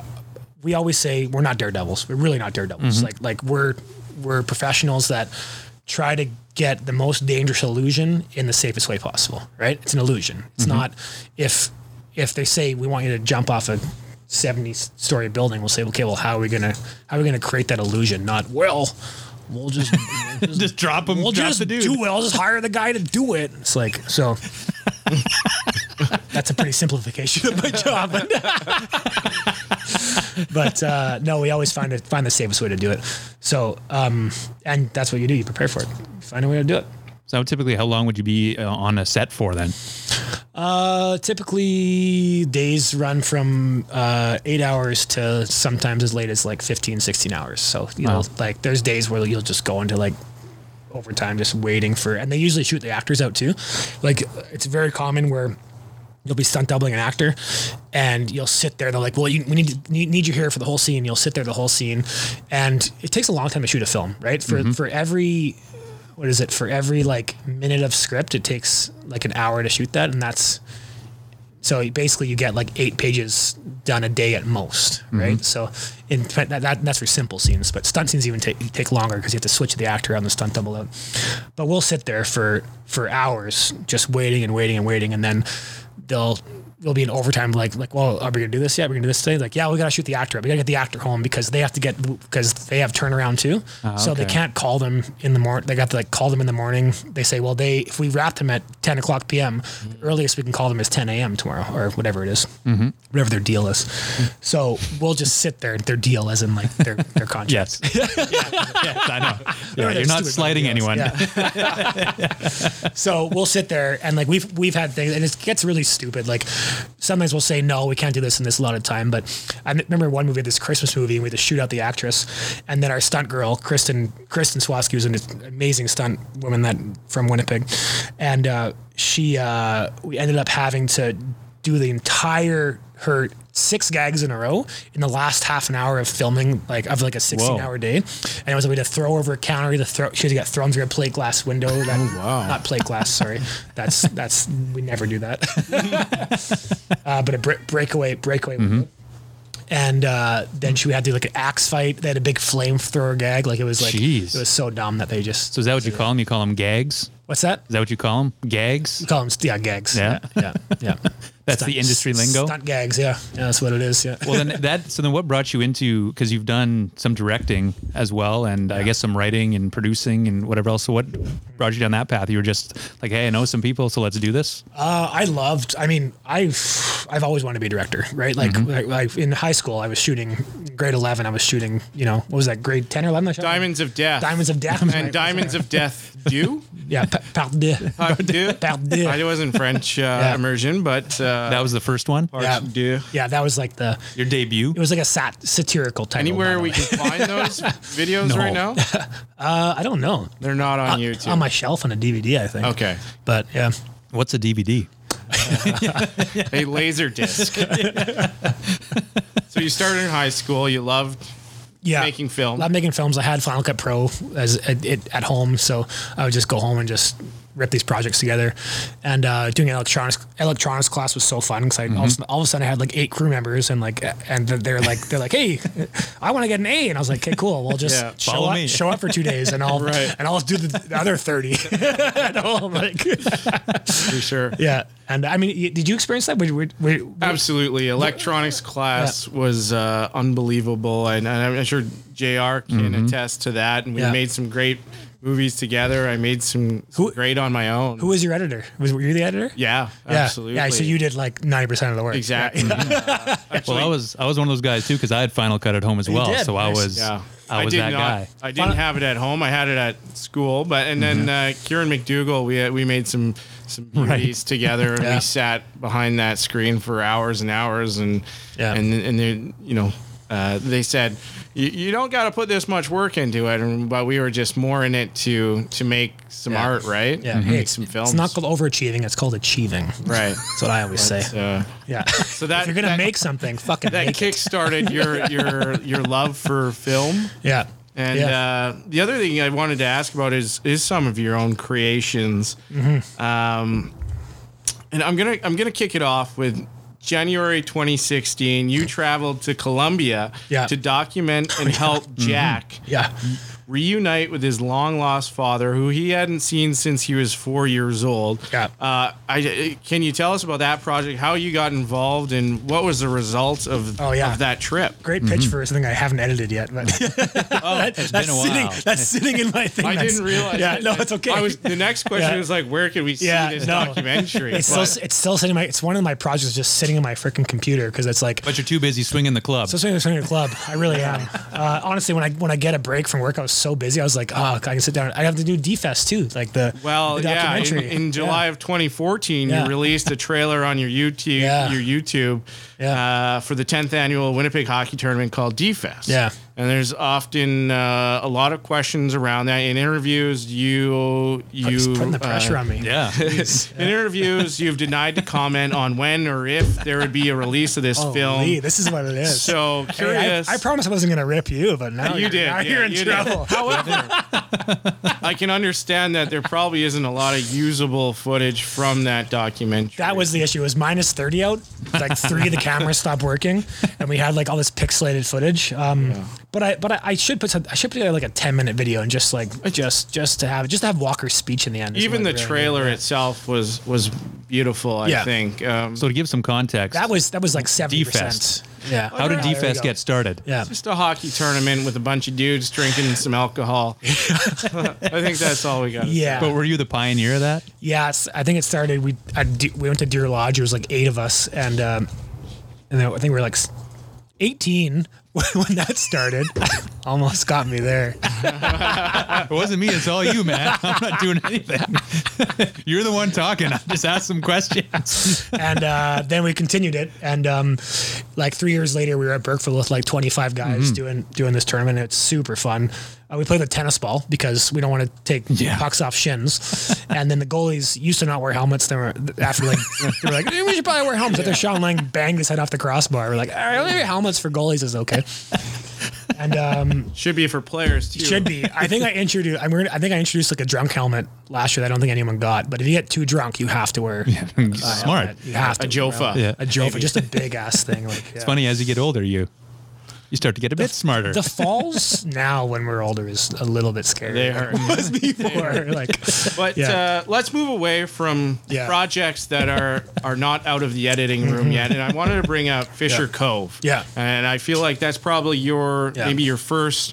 well, hold on. Before you get to that, I do want to speak about the documentaries because I feel it's unfair to just brush them by. Yeah.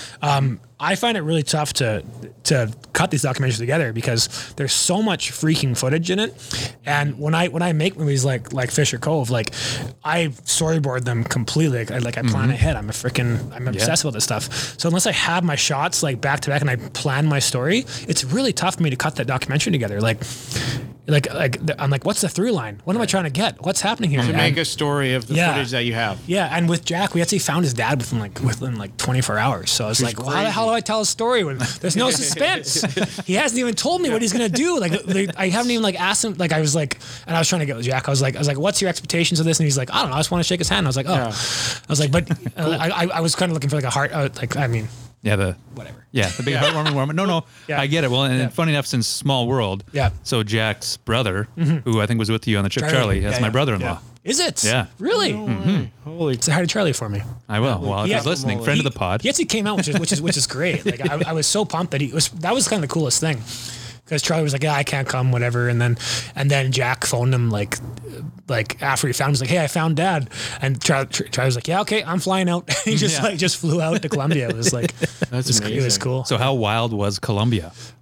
It was pretty wild, especially being with Jack. Sorry, Jack, but I was like, Jack can have a good time. Yeah, what's that? It was wild because he can have a good time. He's a pretty confident fella, and he was walking in situations, and I was like, I don't know if we should be here. He's like, lighten up, you gotta just. He I was spoke like, Spanish I'm like, at I don't the know. time? No one spoke Nobody Spanish. spoke Spanish. None of us Okay. spoke Spanish. That could be troubling. Yeah, the first night we got there, we went and talked to this guy at this like art thing, and he's like, oh yeah, I'll drive you around, I'll show you, blah blah blah. And I was like, I don't know, we just got here. Who is this guy? I don't know who this guy is. And Jack was like, the first morning he was like, and this will be the documentary if I get it out eventually, but this is the best story. He's like, we're not gonna go with the guy. He said he's gonna show up this morning, but we're not gonna go with him. Like, he's not even here. It's fine. Yeah. We're not gonna get in his car and whatever. Like, Sean, calm down. And then he goes downstairs and comes back a minute later. Goes, hey, that guy's there. We're getting in the car. I was like, what? And we got in the car, and the man was the nicest man I've ever met in my life. Thank goodness. Yeah. So hey. That's Trust on me. people in That's on me. Colombia. Trust everyone. Trust everyone. It's fine. Absolutely, yeah. It's fine. Yeah, and that guy was a big help to helping us find his dad. So it was Good good end to that story. Yeah. You got some news Now, coverage. if I had that narration in my documentary, it'd be really easy to make, but I don't have that. don't. It's just like, we're going to get in the car. Like, that's what it is. You didn't get anything else. It's just, we're going to get in the car. And then you're in the car. Dad. And me whipping the lens cap off. That's your dad? Fuck! Like, get there. Like, Shoot that again. get that. Can we do that hug again? Yeah, exactly. All right, so So Fisher around Cove. the same time, Yeah. you film Fisher Cove. Fisher Cove was right after I came back from. So I took 2 months off of stunt work, and I went to New York Film School to do a 2-month intensive. And I went out there, and I did. It was really fun actually, but it was the craziest program. We did like 6 projects in 2 months, and it was like nonstop. It was in January, February. Stop me if I'm talking too fast. I get No, fast. it's all right. Yeah. Okay. But we did like nonstop projects, and it was like the biggest hassle ever. It was like, okay, we got to find actors, we got to crew, we got to do this. I got to find. I like ended up going like cross the class. It's like, okay, I was like, I'm gonna use these class members. I made buddies with the other class, and I was like, okay, we should team out to the project. And we did all these projects. And I came back from New York being like, okay, that was a good experience, but that was fucking hard. And I have so many connections in Winnipeg that I could just make a movie 10 times better than anything I made there because it's just easier. I realized how much of a community I had here that I could access. And I went, okay, I'm writing this, and I wrote this Fisher Cove thing, and Doug Morrow, who's an amazing makeup artist who did my makeup in Wrong Turn 4, he came out and gave me a great deal on doing this prosthetic makeup for the fish monster.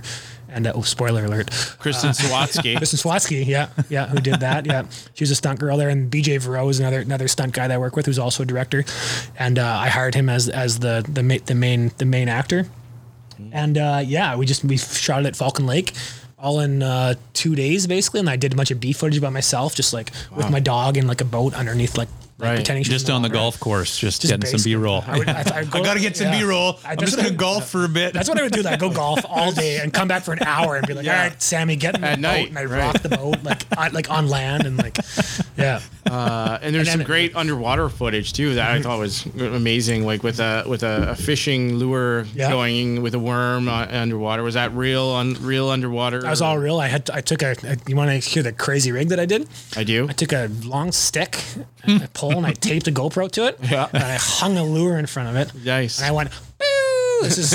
Viewers and listeners can't see, but I'm making the motion of putting a giant pole in the air. I've never heard a stick go, pew! And then I went bloop into the water, and then I cut on the water surface because you can always cut when you go through anything. Right. So and then I changed it, turned it upside down, and made it sink itself into the water. Yeah. Nice. Yeah. Movie magic. Yeah. We're learning it.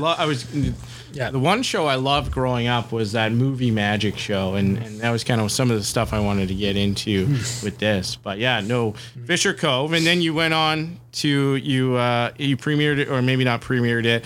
You released it. We'll call it Winnipeg ACTRA Film Festival. You won the Golden Boy Award. Yeah. You also had a world premiere at Aspen. Yeah, that was sick. Actually, it was so cool. Did you feel like the guys from Dumb and Dumber? That's all I think of when I think little of place Aspen. called Aspen. Did you go skiing? We went skiing once, but it was so hot that it was just like on slush and ice. And you got to do some promoting of the film, I think. Yeah, that was my very first film festival, and after that, I was like, "Oh, filmmakers are amazing! They put you up in a sick apartment, and you hang out for weeks. They give you food and drinks, and I went to like 5 after that, and it was just nothing close. I didn't realize how spoiled I was. I was like, well, yeah, the 5. So nice. I at least got 3 after. There was one in Phoenix where you won the best horror short at an international horror and sci-fi. Yeah, that was awesome too. Yeah. Vancouver Island Short Film Fest. Yeah. And then Holly Shorts in Hollywood. Yeah. You think that would be a pretty good time? It was good, but it wasn't like it they took in a lot of films, and they had some good parties and stuff that you can get into. Yeah. But they didn't. It was pretty like the Aspen one. It was a pretty prestigious event that I didn't even know about. And I was like, I got in, whatever. It was like, it was pretty prestigious, and they really wanted the filmmakers to be there, so they had all these incentives of like putting, and like it's not cheap to stay in Aspen apparently. So I had like a 3-bedroom apartment to myself for like a week, and I was like, this is sweet. This is what film festivals are. This is great. Yeah. And then it just kind of fell off a cliff after that. Then after that, it was like Holly Shorts. It's like yeah, you made it. Okay, cool. So you have like any accommodations? No, fly yourself out. Like there's 4,000 films in this film festival. Yeah, exactly. Flyers. We don't have a small city. It's a 10-day event. It's like so. You get 2 drink tickets. So if you show up, but I mean, your expectations were high, and then they were lowered. Yeah, but that's nothing to do with how Holly Shorts runs. It's how good Aspen was. Like Aspen was just so good. Do you have any? So Fisher Cove, you made. You have some documentaries in the cutting room, if I can say that. Yeah. Do you have some ideas for the future of something you would like to make? I traveled to Philippines last year, and I shot another short film that I'm still kind of editing. And it's funny, I make all these films, but I only will release it and finish editing it if I really think it's going to be something that I could be proud of. So I'm really just working hard on to make it work right now. And that was more like, I'm going to fly out and just do this by myself and I had a buddy in Philippines and I found some producers there and like a full crew. And it was a really good experience just to go out there and do that. And I funded it myself basically. And it was still like, it was nice. It was just, whether that ends up as anything or doesn't, it was a challenge for me. I also love to have a project when I travel. Right. I go crazy if I'm not, like, I'll just sit by myself and be like, this is lonely. Like, it's just like listening to a Frank Sinatra impersonator. Yeah, exactly. Like, well, it's hot outside and Frank Sinatra sounds great, but this kind of sucks awesome. a little bit. And that was around the time the coronavirus came out. So you're in the Philippines in February of 2020. Yeah. Were you rushed to get out of there, or was there any hysteria? The first time I heard about it was I was like scuba diving, and there was like one other girl on the boat. Like that was like, it was like me, like, and there was like no one around. I was like, that's kind of weird that no one's even here. But I don't think I had anything to do with it. But she mentioned it. She was just like, oh man, I hope no one with the coronavirus comes. I'm like, what are you talking about? She's like, well, I'm just not. I'm like, I don't know what the fuck you're talking about. And then I ended up hearing more about it like in the next couple of weeks. And my mom emailed me. She's like, my friend is a travel agent, says you should probably get out of there. And I was like, I was like, oh, okay. She said flights might shut down in like a month. It's like, okay. So I was planning on coming home on February 25th anyways. So I just kept that flight. Okay, good. And flew home. Yeah. And then when I landed at home. And my dad was like, hey, they're probably going to start working in like 2 weeks. And I was like, because there's a couple things.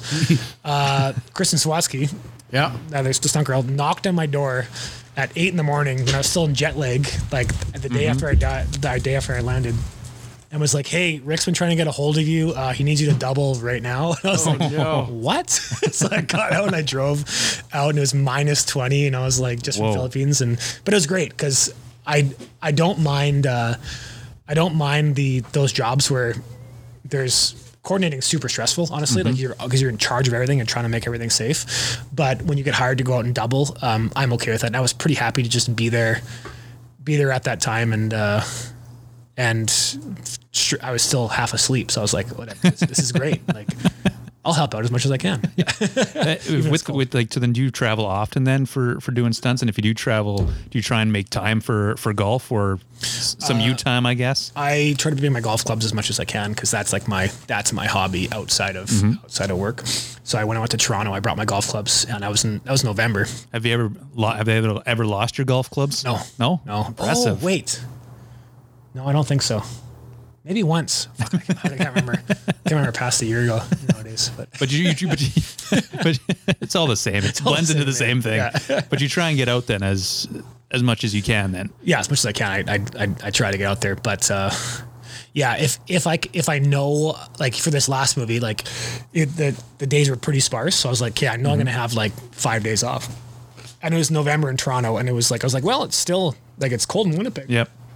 It was like 15 degrees there. I was like, nice. I snapped out, I went to golf now and just found out what was open. And yeah, I think I golfed like 7 rounds in November in Toronto, which was like, whoa, that was great.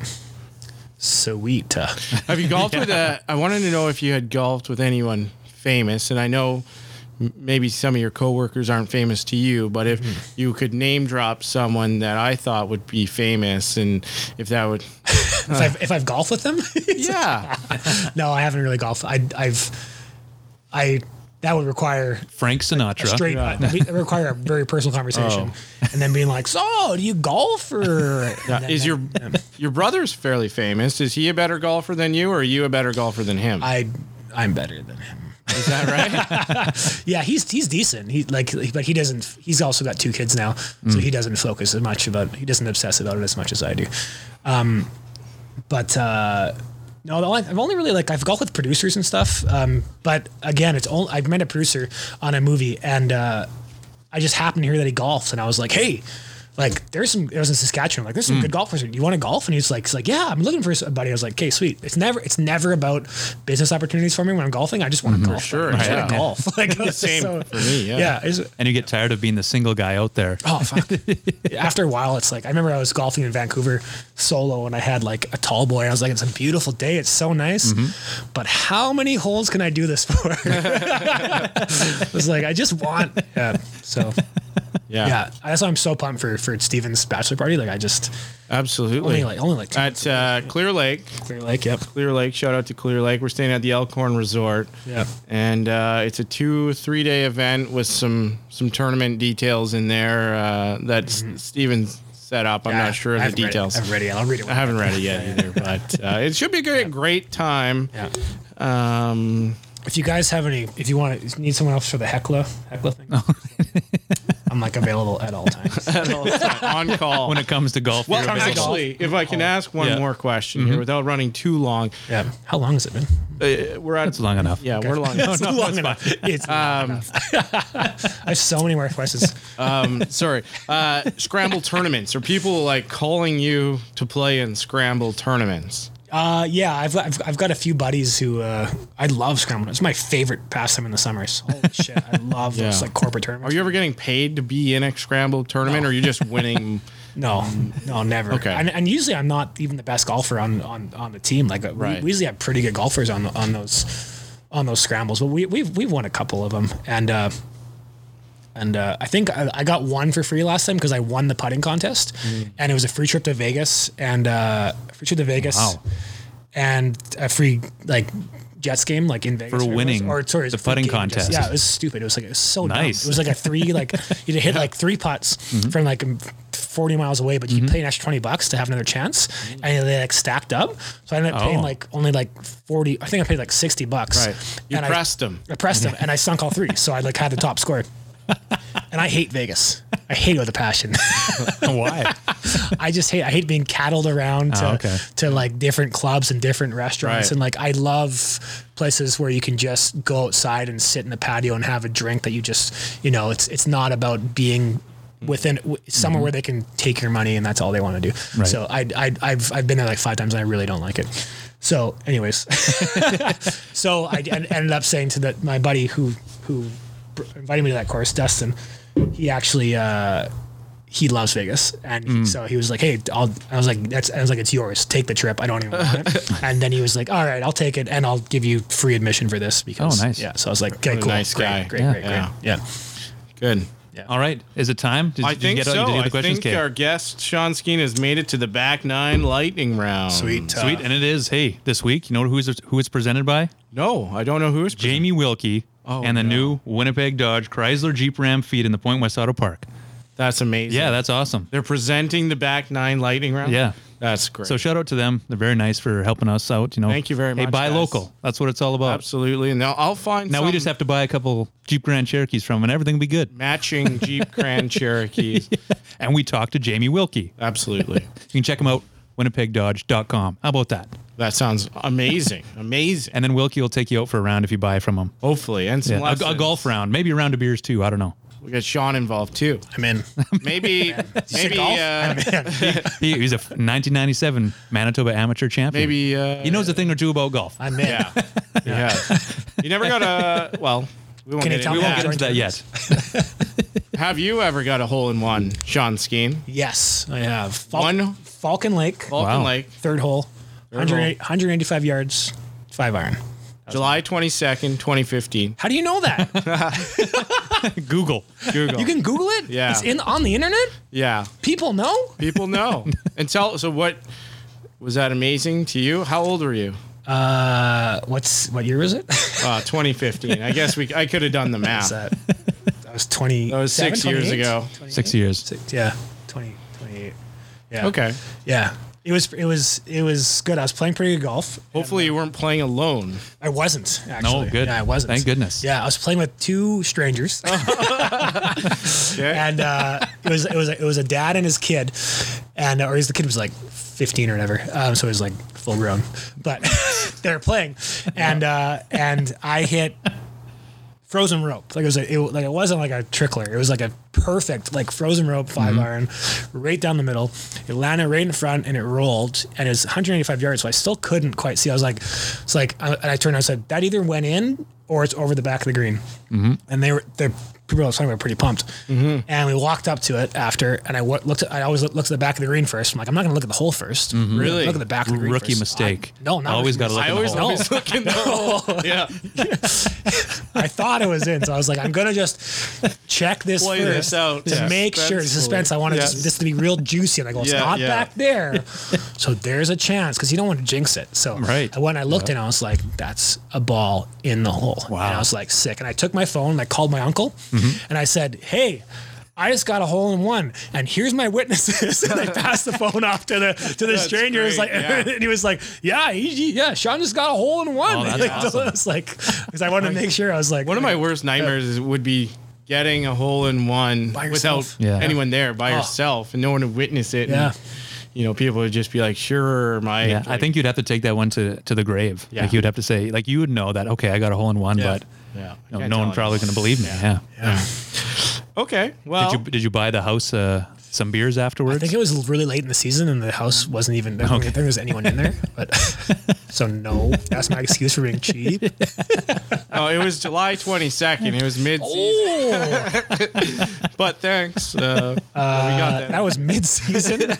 There's no one in the house. Early. It's probably a twilight It round. was probably like a Wednesday, and all the weekenders It could had have gone home. If I was golfing by myself, it probably was a Wednesday. But Yeah. someone look that up and call me out on it. We got Next- fact checkers. Yeah. Next on the list here, recent rule changes allow you to putt with the pin in. Do you putt with the pin in or out? My hockey background makes me putt with the pin in because I like seeing that post. It's like just banging off the post. It's banging on the post and it's in. Have you found that that's actually worked for you now? Totally. Now that you can putt with it in? Totally, yeah. Yeah, I'm okay with that. And I kind of, Al McLean will attest that he thinks I play really fucking slow, but he just plays too fast. But anything I can do to speed my game up at the end, like putting, I'm pretty fast. I don't have It's any- my drive that I'm like, okay, just make sure you're square. Like, when it's not working, I slow down. But No comment on what do you think about my you played with me your on Bloomberg. gameplay. My I style? played with you on Saturday. Yeah. And there was one hole where I thought you did take a little bit too much time. Yeah. Especially with the greens being punched and Yeah. shit. It was just make your putt. I Yeah. understand you're reading it with your feet. Yeah. And that's great. And Yeah. and you're a lot better golfer than me. Yeah. Probably for the fact, or one of the facts are that you take more time in Yeah. your putts. Yeah. But Did I sink it? Probably not. yeah, probably. Okay. So maybe. As long as it goes in, I guess. Well, one putt is going to be less time than two putts. So That was the first time I had played with you in almost 2 years. I didn't play with you at all last year. Yeah. Anyways, we won't get into that.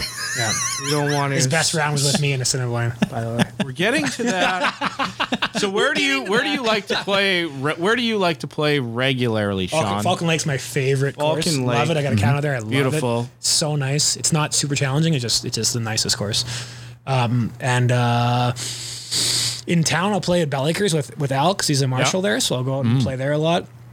I kind of love all golf courses. Bridges is pretty good. I played a place. You've ever heard of the course Oak Island outside of Brandon? No, haven't been out there. Heard a lot of good things. We'll have to get out there this summer. Super nice. Although I could have been biased because when I was there, it was like one of those dead calm days. Like, and it's like a marshland, so I could literally hear the ducks like ducking in. It was and like out. perfect conditions. 200 yards away, I could hear like it was just gorgeous. It was so nice. Video game conditions. Oh, it was Yeah. beautiful. Well, you mentioned Bell Acres. I know you play there a lot. I heard there's a lot of bees there. Is that true? I've heard this from various places. Yeah, I went but- into the. I hit hole one. I sliced it into the bushes. No, it must have been my second shot. So I hit it, and then my second shot sliced in the bushes, and I was like, all right. So I went in and I kind of went to play my ball, and then I was like, oh, I'm just gonna steal some balls here while I'm here. Went out. I saw there's all these there's like 9 balls in there. I was like, okay, here's one. Great Got find. some. And I was like, I got 8 of these balls, and I saw a red ball. Just like this red ball. And it was like 20 yards more in. I was like, I'm going to get that, whatever. I walked up, I picked it up, There's one ball too many. Oh no! And all of a sudden I was like, oh, I thought it was like a dandelion or something, like a stinging nettle or something like that, just like nettled me. Right. And I was like, what the fuck is that? And I was like, bang, and I looked down, these fucking wasps were just swarming me, and going bang, bang, bang, bang, bang. And I just ran out of there, dropped all the balls, yelling bees, and I was in so much pain for the next like 4 holes. I was like, fuck it. It's hole 1. Like, I'm obviously not going to call it here. I'm going to just keep going. What was your body like afterwards? What's that? What was your body like afterwards? Yeah, I had some lumps, but I heard it was hole 1 of the made back par 36 of the first. You'd already played 18 holes. Wow, Al knows has more information. I'm not sure. And you got stung 11 times and only found 10 balls. Is that what he said? Any Pro V1s? I thought it was a 9th ball, but where's the 10th ball? Yeah. And he said nothing about red balls. I remember it being a red ball. He said you had blue balls. All right. So work and pleasure has brought you all over the world. Mm-hmm. What is the most memorable course you've ever played? Oh boy. I like I said, golfing for me is like, I love it when I'm playing well and when I'm playing with buddies. So I honestly could care less how amazing the course is.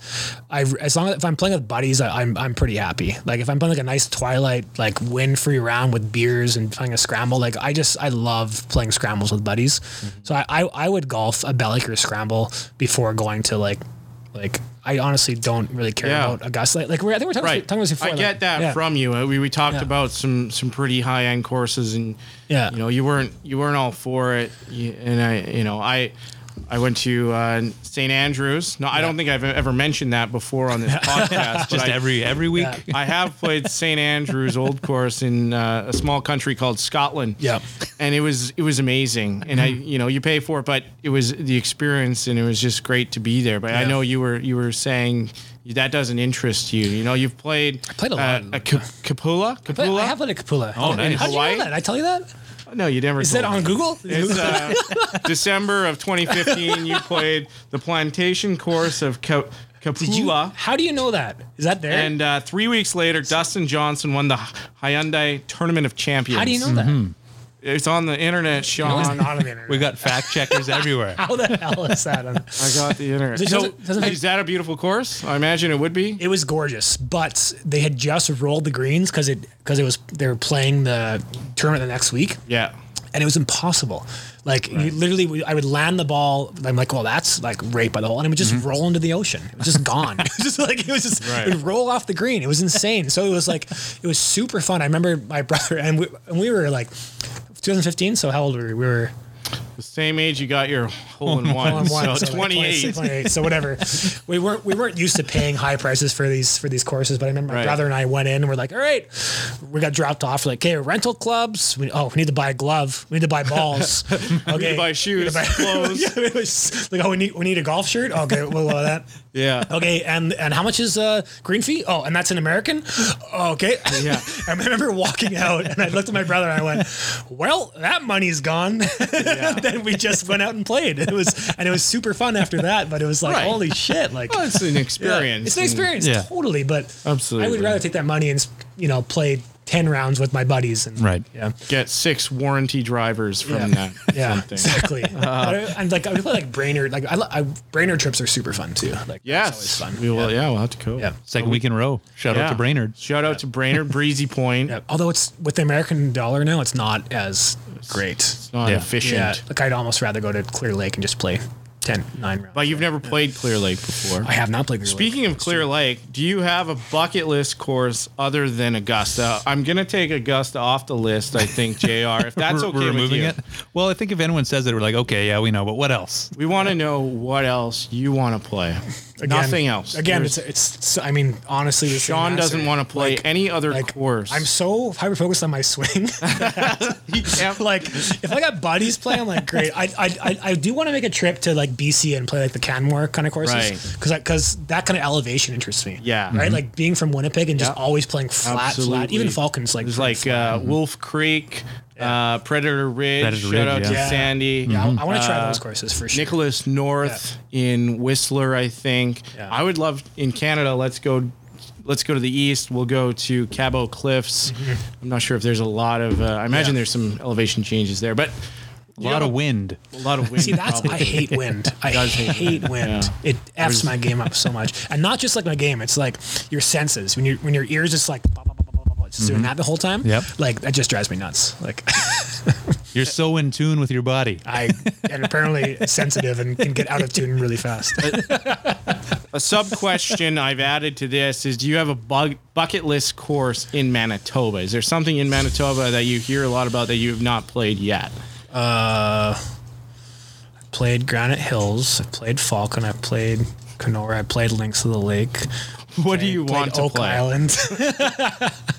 I don't know if I played Pinawa yet. Actually, I definitely want to play Pinawa. Yeah, I want to play Clear Lake. Tracks. If you like the nature, yeah, Pinawa would be right up I there. love the nature. Yeah. That's what I like about golfing by myself. Like when I go to Falcon, I'll golf by myself, and like I remember sinking a putt from like 40 yards away, and then like went up past the hole and came back and sunk, and I was like turning around, my arms there. I was like, and I looked, and there was no one there, just a deer staring at me. Deer. It was hilarious. It was just staring. I was like that. Okay, that's pretty cool. I was like, okay. I was like, did you see that, bro? Like, Yeah, I was like, I don't care. I don't give Yeah. a shit. What are you doing in my land? Get off my grass. The deer doesn't care about your career low round. Yeah. What is your career low round? 73 at Falcon. Is my, 73 is at my, Falcon. is my club. Pretty good. Although Southside I shot a 69 last week, but it's a 63 par, so Yeah. it doesn't count. Right. Yeah. Wow. So that's my career low. That's my 73. And how long ago was that? Was that last year? That was probably the same year as my hole in one, I bet. But that was 2015 was a great year. but it sounds like it. wasn't that round.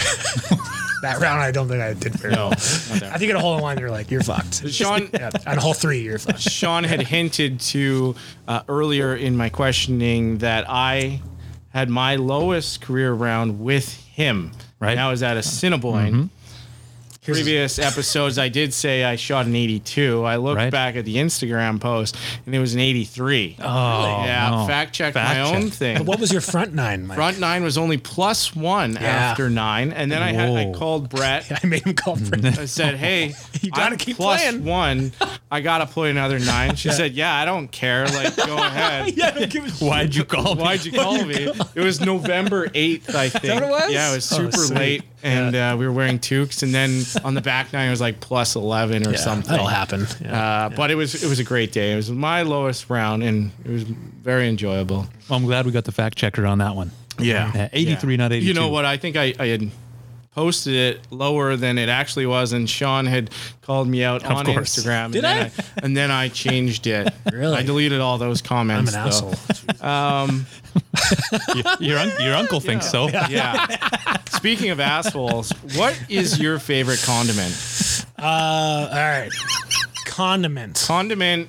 So you put it on a hot dog, or you're filling a bathtub full of it. What is your favorite condiment? Never fill a bathtub full of anything. Well, I would fill a bathtub full of mayonnaise if I could, but Well, right now it's not in the cards. It can so happen. if I got one condiment to put on, it'd probably be barbecue sauce. Barbecue Probably my sauce. thing. Like if I have a hot dog, I'll do like mayonnaise and barbecue sauce. Like Yeah. that's Just I like like like that. Texas barbecue sauce, or is there anything nothing hot. that's in it? I hate spice. I like the sweet stuff. Like, okay. Like, Sweet so and like bold.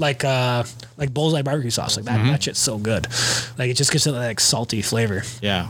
I find like ketchup and mustard feel like too artificial to me. I don't know. It's like the same taste, and I just What'd you put on the Bloomberg hot dogs? I put or hot ketchup, dog? ketchup on is all they had. Yeah. So I had mustard. put it on. just mine. enough to moisten it up. You know? Get down the gullet. Yeah. Just slid down the throat. Yeah. Hot dog day. We also talked about hot dog day after that. Just Right. like, this reminds me of hot dog day. Steamed hot dogs in elementary It's so school. good. They're fantastic because the buns are always usually warm. Super Yeah. warm. Yeah. So Super good. soggy. Yeah, or maybe they, And then- maybe they just dipped them in water Did you talk beforehand. I don't know. Did you talk about your friend's mom who prepared them all? Was that you who said that? Yeah, we had a friend's mom, that boiled all the hot dogs for the elementary school and prepared them. I would go there. That's a lot of hot dogs. Before school, I remember, and she was boiling like 500 hot dogs and packaging them up, and I was Yeah. just so pumped for lunch because I was smelling the hot dogs all day. Yeah. I was just my That- clothes smelled like boiled hot dogs. That was the start, Mike. That was the start. yeah. Yeah, you can never have too many hot dogs. That and I remember he told that story, and I was like, I was like, oh yeah, I guess someone would have had to boil those hot dogs. I never thought about that as like a grade tour. I thought they just showed up and they're ready. Like it's a company. Like obviously a company just drops off hot dog day company.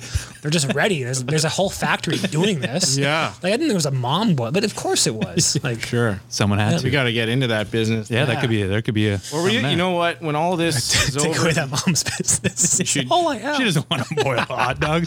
Who wants to boil 500 hot No, dogs? kidding. instead of That's why they're getting boiled, I guess. He's dropping in a pot. That's Just right. Hit the button. together for a barbecue, we should get together for a boil. Ooh, hot Boil dog it boil. up. Have a good hot dog boil. Get all the hot tub and condiments. just 2 for 1. Yeah. JR has a hot tub. Oh, It's full of hot Drop dogs. some hot dogs in there and we're good to go. Why don't we do this? Why don't we do that in your hot tub? Right? We should be doing this. broke in the hot down. tub. Just like, oh, okay. Yeah. That'd be a great the interview. drain. Said you- The drain failed. So April 1st, they'll be coming out and Nice. April we'll get it all Fools. fixed. Yeah, exactly. Yeah, so maybe they won't Fix come it. out. Just kidding. April Fools. There goes your tub of Another water year. again. Here's your fucking Oh hot dog. man. Oh well, that was great. We'll probably have to get you back on. Yo, 'Cause we got thank- so many other questions that we didn't get to, and a big shout out again to Jamie Wilkie and the new Winnipeg Dodge Chrysler Jeep Ram Fiat in the Point West Auto Park. You can check them out, winnipegdodge.com. Huge sponsor of the show, the Back Nine Lightning Round as well. And Skeena, thanks again, man. Thank you for having me. Thank you very much, I was excited Sean. to talk about stuff. Bye-bye. Bye. Bye. And you can count on me waiting for you in the parking lot.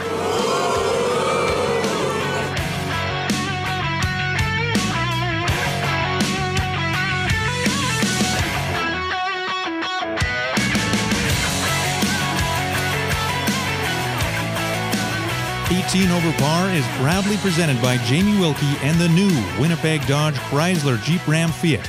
Pulling up to the clubhouse in a ride that looks half as good as your golf attire just isn't cutting it. It's time to improve your ride and your drive. You can purchase a new or used vehicle from Jamie Wilkie at the new Winnipeg Dodge in the Point West Auto Park, and the former Manitoba amateur champ will take you for a round at Breezy Bend. So now pulling up to the clubhouse won't be so damn embarrassing, and neither will your golf game. You can book your test drive today at winnipegdodge.com. Just ask for Jamie Wilkie. You can also check him out on episode 2 of the 18 Over Par podcast. He'll certainly be happy to see you. You can also find them on social media, so make sure you improve your ride and your drive, and the only place to do that, the new Winnipeg Dodge. They're different. You can check them out, winnipegdodge.com. JR, we have a lot of fun on this podcast, but I want to take a second to talk about something that has affected me personally. Every year, millions of Canadians suffer from brain freeze. It can happen to anyone. It's a hot summer day. You're aggressively enjoying a DQ cool treat, a blizzard, a dilly bar, or a variety of personalized ice cream cakes, and whammo, brain freeze. It hits you like a triple bogey. The good news is you can enjoy these delicious treats in a moderately sized bite. So get over to any Nick and Nikki's group of DQs and enjoy some DQ treats safely. DQ Northgate on McPhillips, DQ Polo Park in the food court, DQ Niverville, and DQ St. Anne's Road. Go see them today for tasty treats.